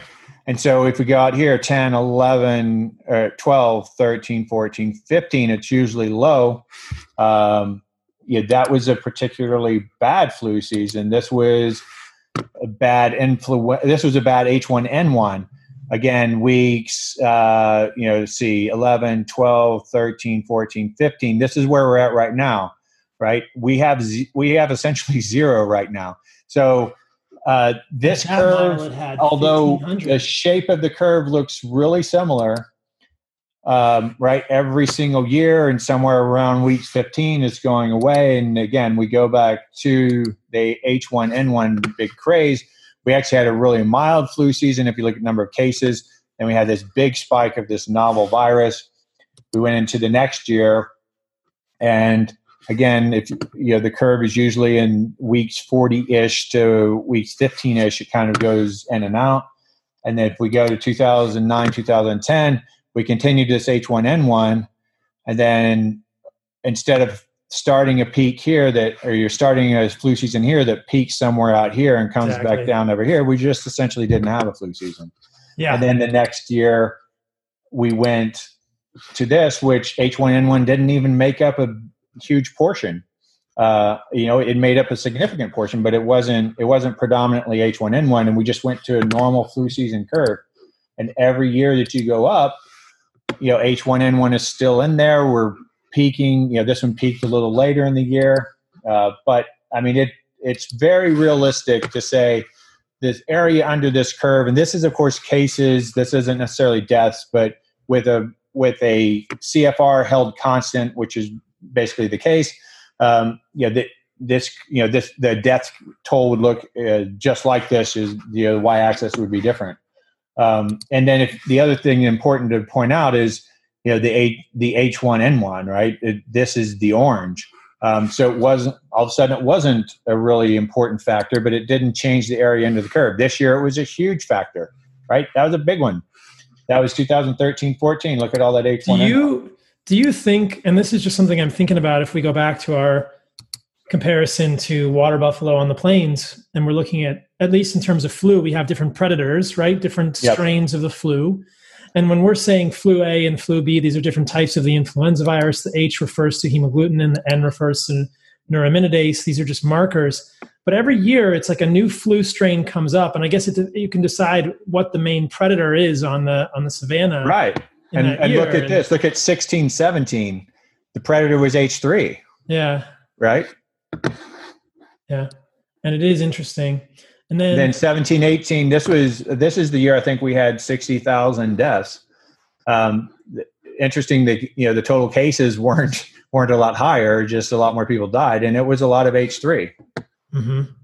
And it's so interesting to compare this to previous flu seasons. And like you said, it's perhaps a little bit better predator, not orders of magnitude better, but it certainly looks differently than flu. And I think that's been a lot of the confusion online is when I say things online, people say, go to an ICU in New York and tell me this is the flu. And I say, I'm not saying this is the flu. This is a different respiratory virus than the flu. But when we look at the numbers... But it is fair to say it's a respiratory virus that seems to be holding true to the curves of most other respiratory viruses. That's a reasonable statement. I think so too. And if I'm wrong, I'm wrong, and I will accept, like you said, you and I both reserve the right to be completely wrong about things. Yeah, exactly. Exactly.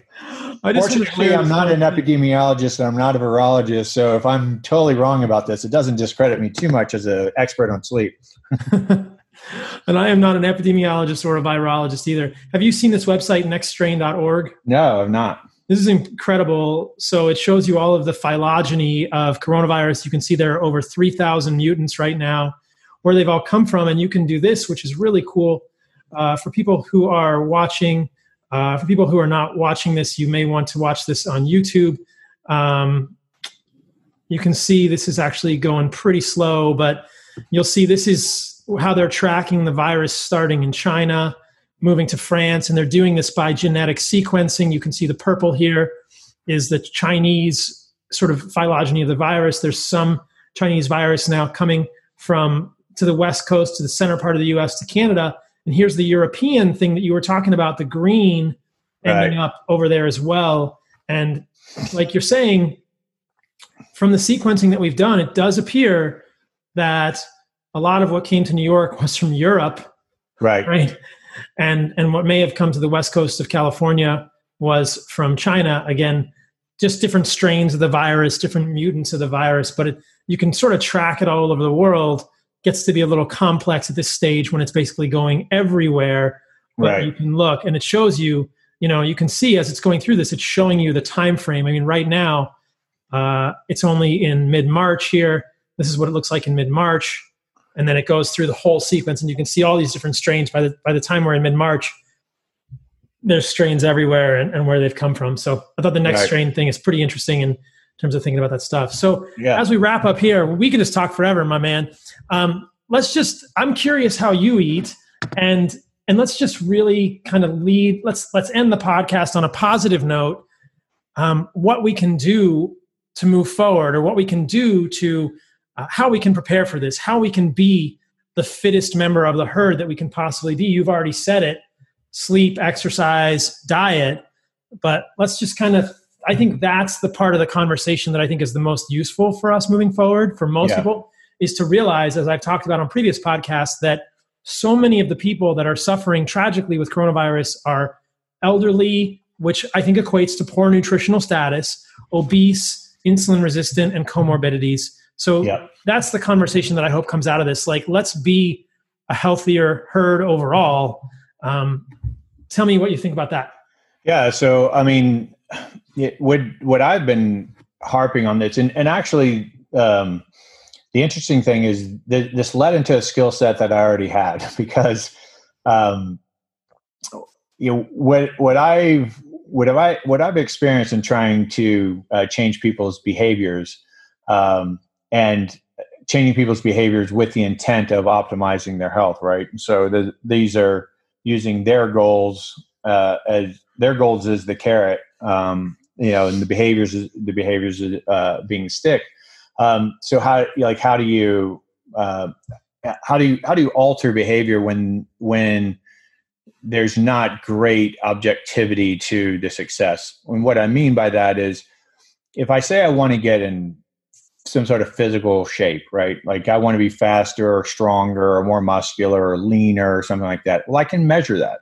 It's really easy for me to measure that, right? Like I can say, well, if I want to be stronger, I can measure how much I'm lifting, right? And I can track it and say, am I getting stronger? If I want to be leaner, I can do body composition. I can weigh myself. I can look in the mirror. Like I can actually figure out if what I'm doing is working. When I counsel people and when I consult with people on sleep, there's not a great objective measure of sleep, right? Like the whole definition of sleep means that you aren't aware of your environment. So you're going into a period of time where you're no longer aware. So if you sleep really well, that means you fell into awareness, you fell out of awareness really quickly, and then you came back into awareness very suddenly. So by definition, you're not aware of anything in between there. And we're kind of in the same boat right now for advising people on how to improve their immunity. Again, the good news is that we know, even though I can't necessarily convince you that if I wrote something really prescriptive for you and you did it to the letter for the next month and you didn't get coronavirus, or you got coronavirus and it hardly had any symptoms or maybe had no symptoms, it's really hard for me to say that, well, that's because you followed what I said to do, right? That the subjective experience is not, it's not that concrete. But what we do know is that things like, eating highly antigenic food, that's taking some of your immune system. Like that, it, by definition, you're using part of your resources that you could use to fight this virus. You're using that to affect your gut, to affect whatever antigenic response you're getting in your gut. If you don't sleep well, if you short yourself 2 hours of sleep, we know, we can measure the metrics of your immune system the next day. We can measure things as simple as natural killer cells go down by 30% by shorting sleep 2 hours in a single night. So we know that these behaviors lead to optimal health. So in a sense, it doesn't really change what I'm doing, because I'm still trying to convince people that even though there's going to be a nebulous sort of soft subjective experience to what I'm recommending over the course of the long term, we know that lowering your stress will improve your immune system. I was talking a little bit earlier about the fight or flight. Well, at fight or flight, not only does your brain not really work during fight or flight, your body's superhuman, right? You're faster, stronger, more agile, your reflexes are faster, your pain threshold's up, your pupils are dilated, you're taking in a broader view, you're hyper-focused on one thing, your pulmonary trees have expanded, you're taking in more oxygen, your cardiovascular system's pumping faster, you're mobilizing glycogen, like you're superhuman.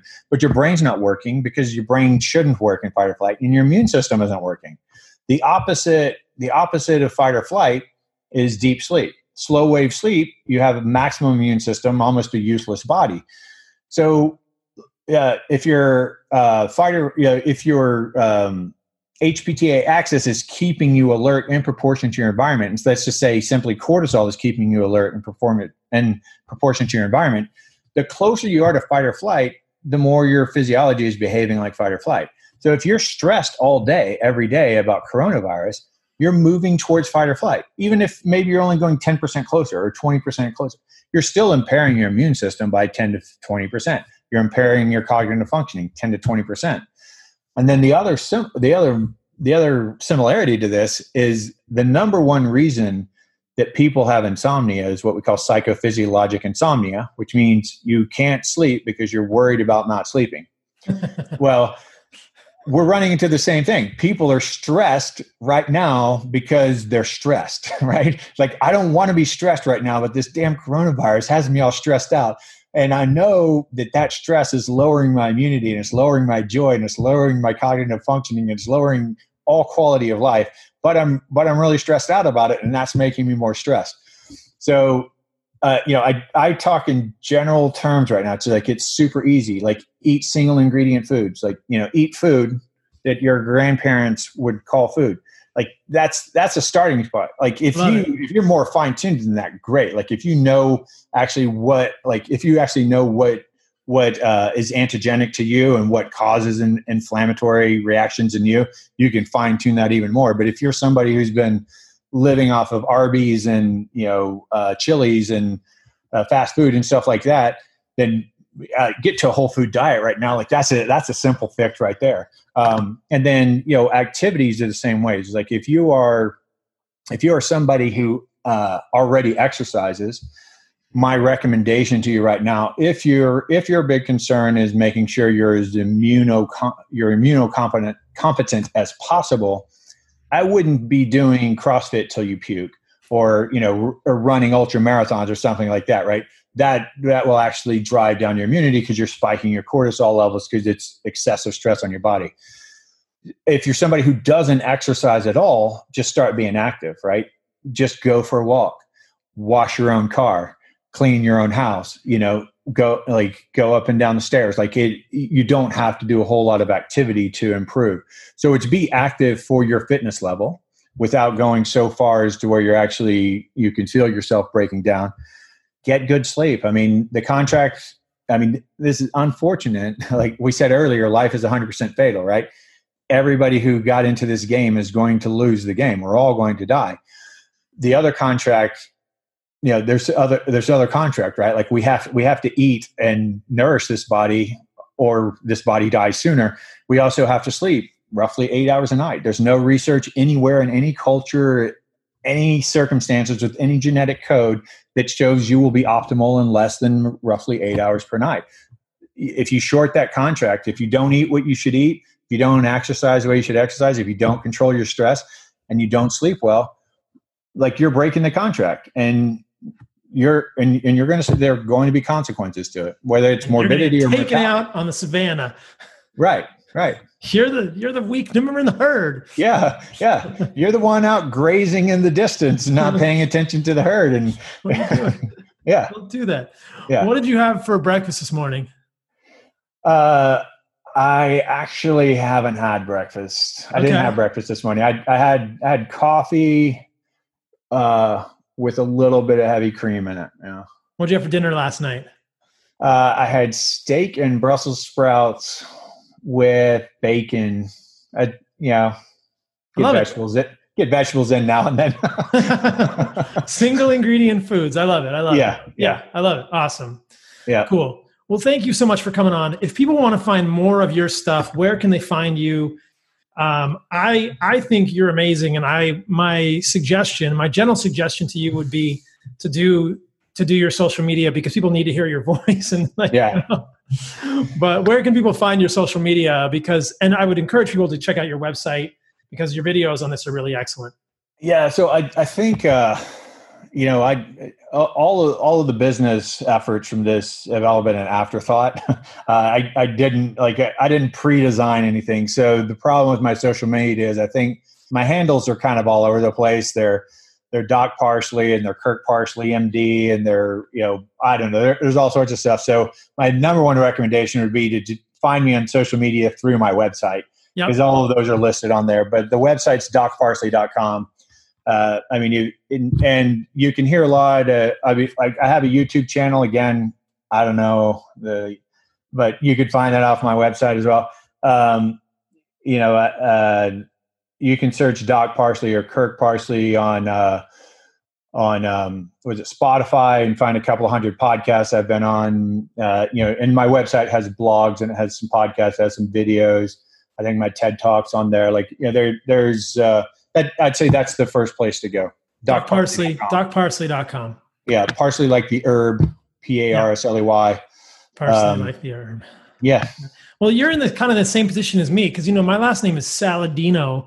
And people always say, how can a guy be into the carnivore diet when his last name is Saladino? And I guess you eat some plants, but I got a feeling, animal foods are a big part of your diet, and your last name's Parsley. Yeah, I remember having an argument with Rob Wolf probably 5 years ago, maybe. I was an early adopter of keto, and primarily because of subjective experience. The science, I didn't know enough of the science to be 100% convinced, but I was like, for me, the difference I felt in my cognitive functioning by running a ketonic pattern, which was by and large just sort of carnivorous, right? It's kind of carnivore with extra fat was what I was doing. And I remember having this argument with Rob Wolf, or not an argument, discussion. I said, I need you to convince me that I ever need a carb again, ever, just convince me. And it went on for hours, and you never convinced me. But I hedge. There's a little bit of social pressure, social conditioning in me. It's like, seems like vegetables hold some nutrients that I don't know. Really, it's like it seems like the right thing to do. So but that's pretty much. I'd say 80% of my meals are animal products, and I throw in some vegetables that are heavily covered in other animal products to make it taste good. I love it. Yeah. All right. The last question I always ask everyone on my podcast, I bet you're going to have a good answer to this. What is the most radical thing that you have done recently? Radical, like 80s radical, awesome, or however you want to define radical. Man, no, that's a good question, actually. I feel like my life has been pretty lame recently. Yeah,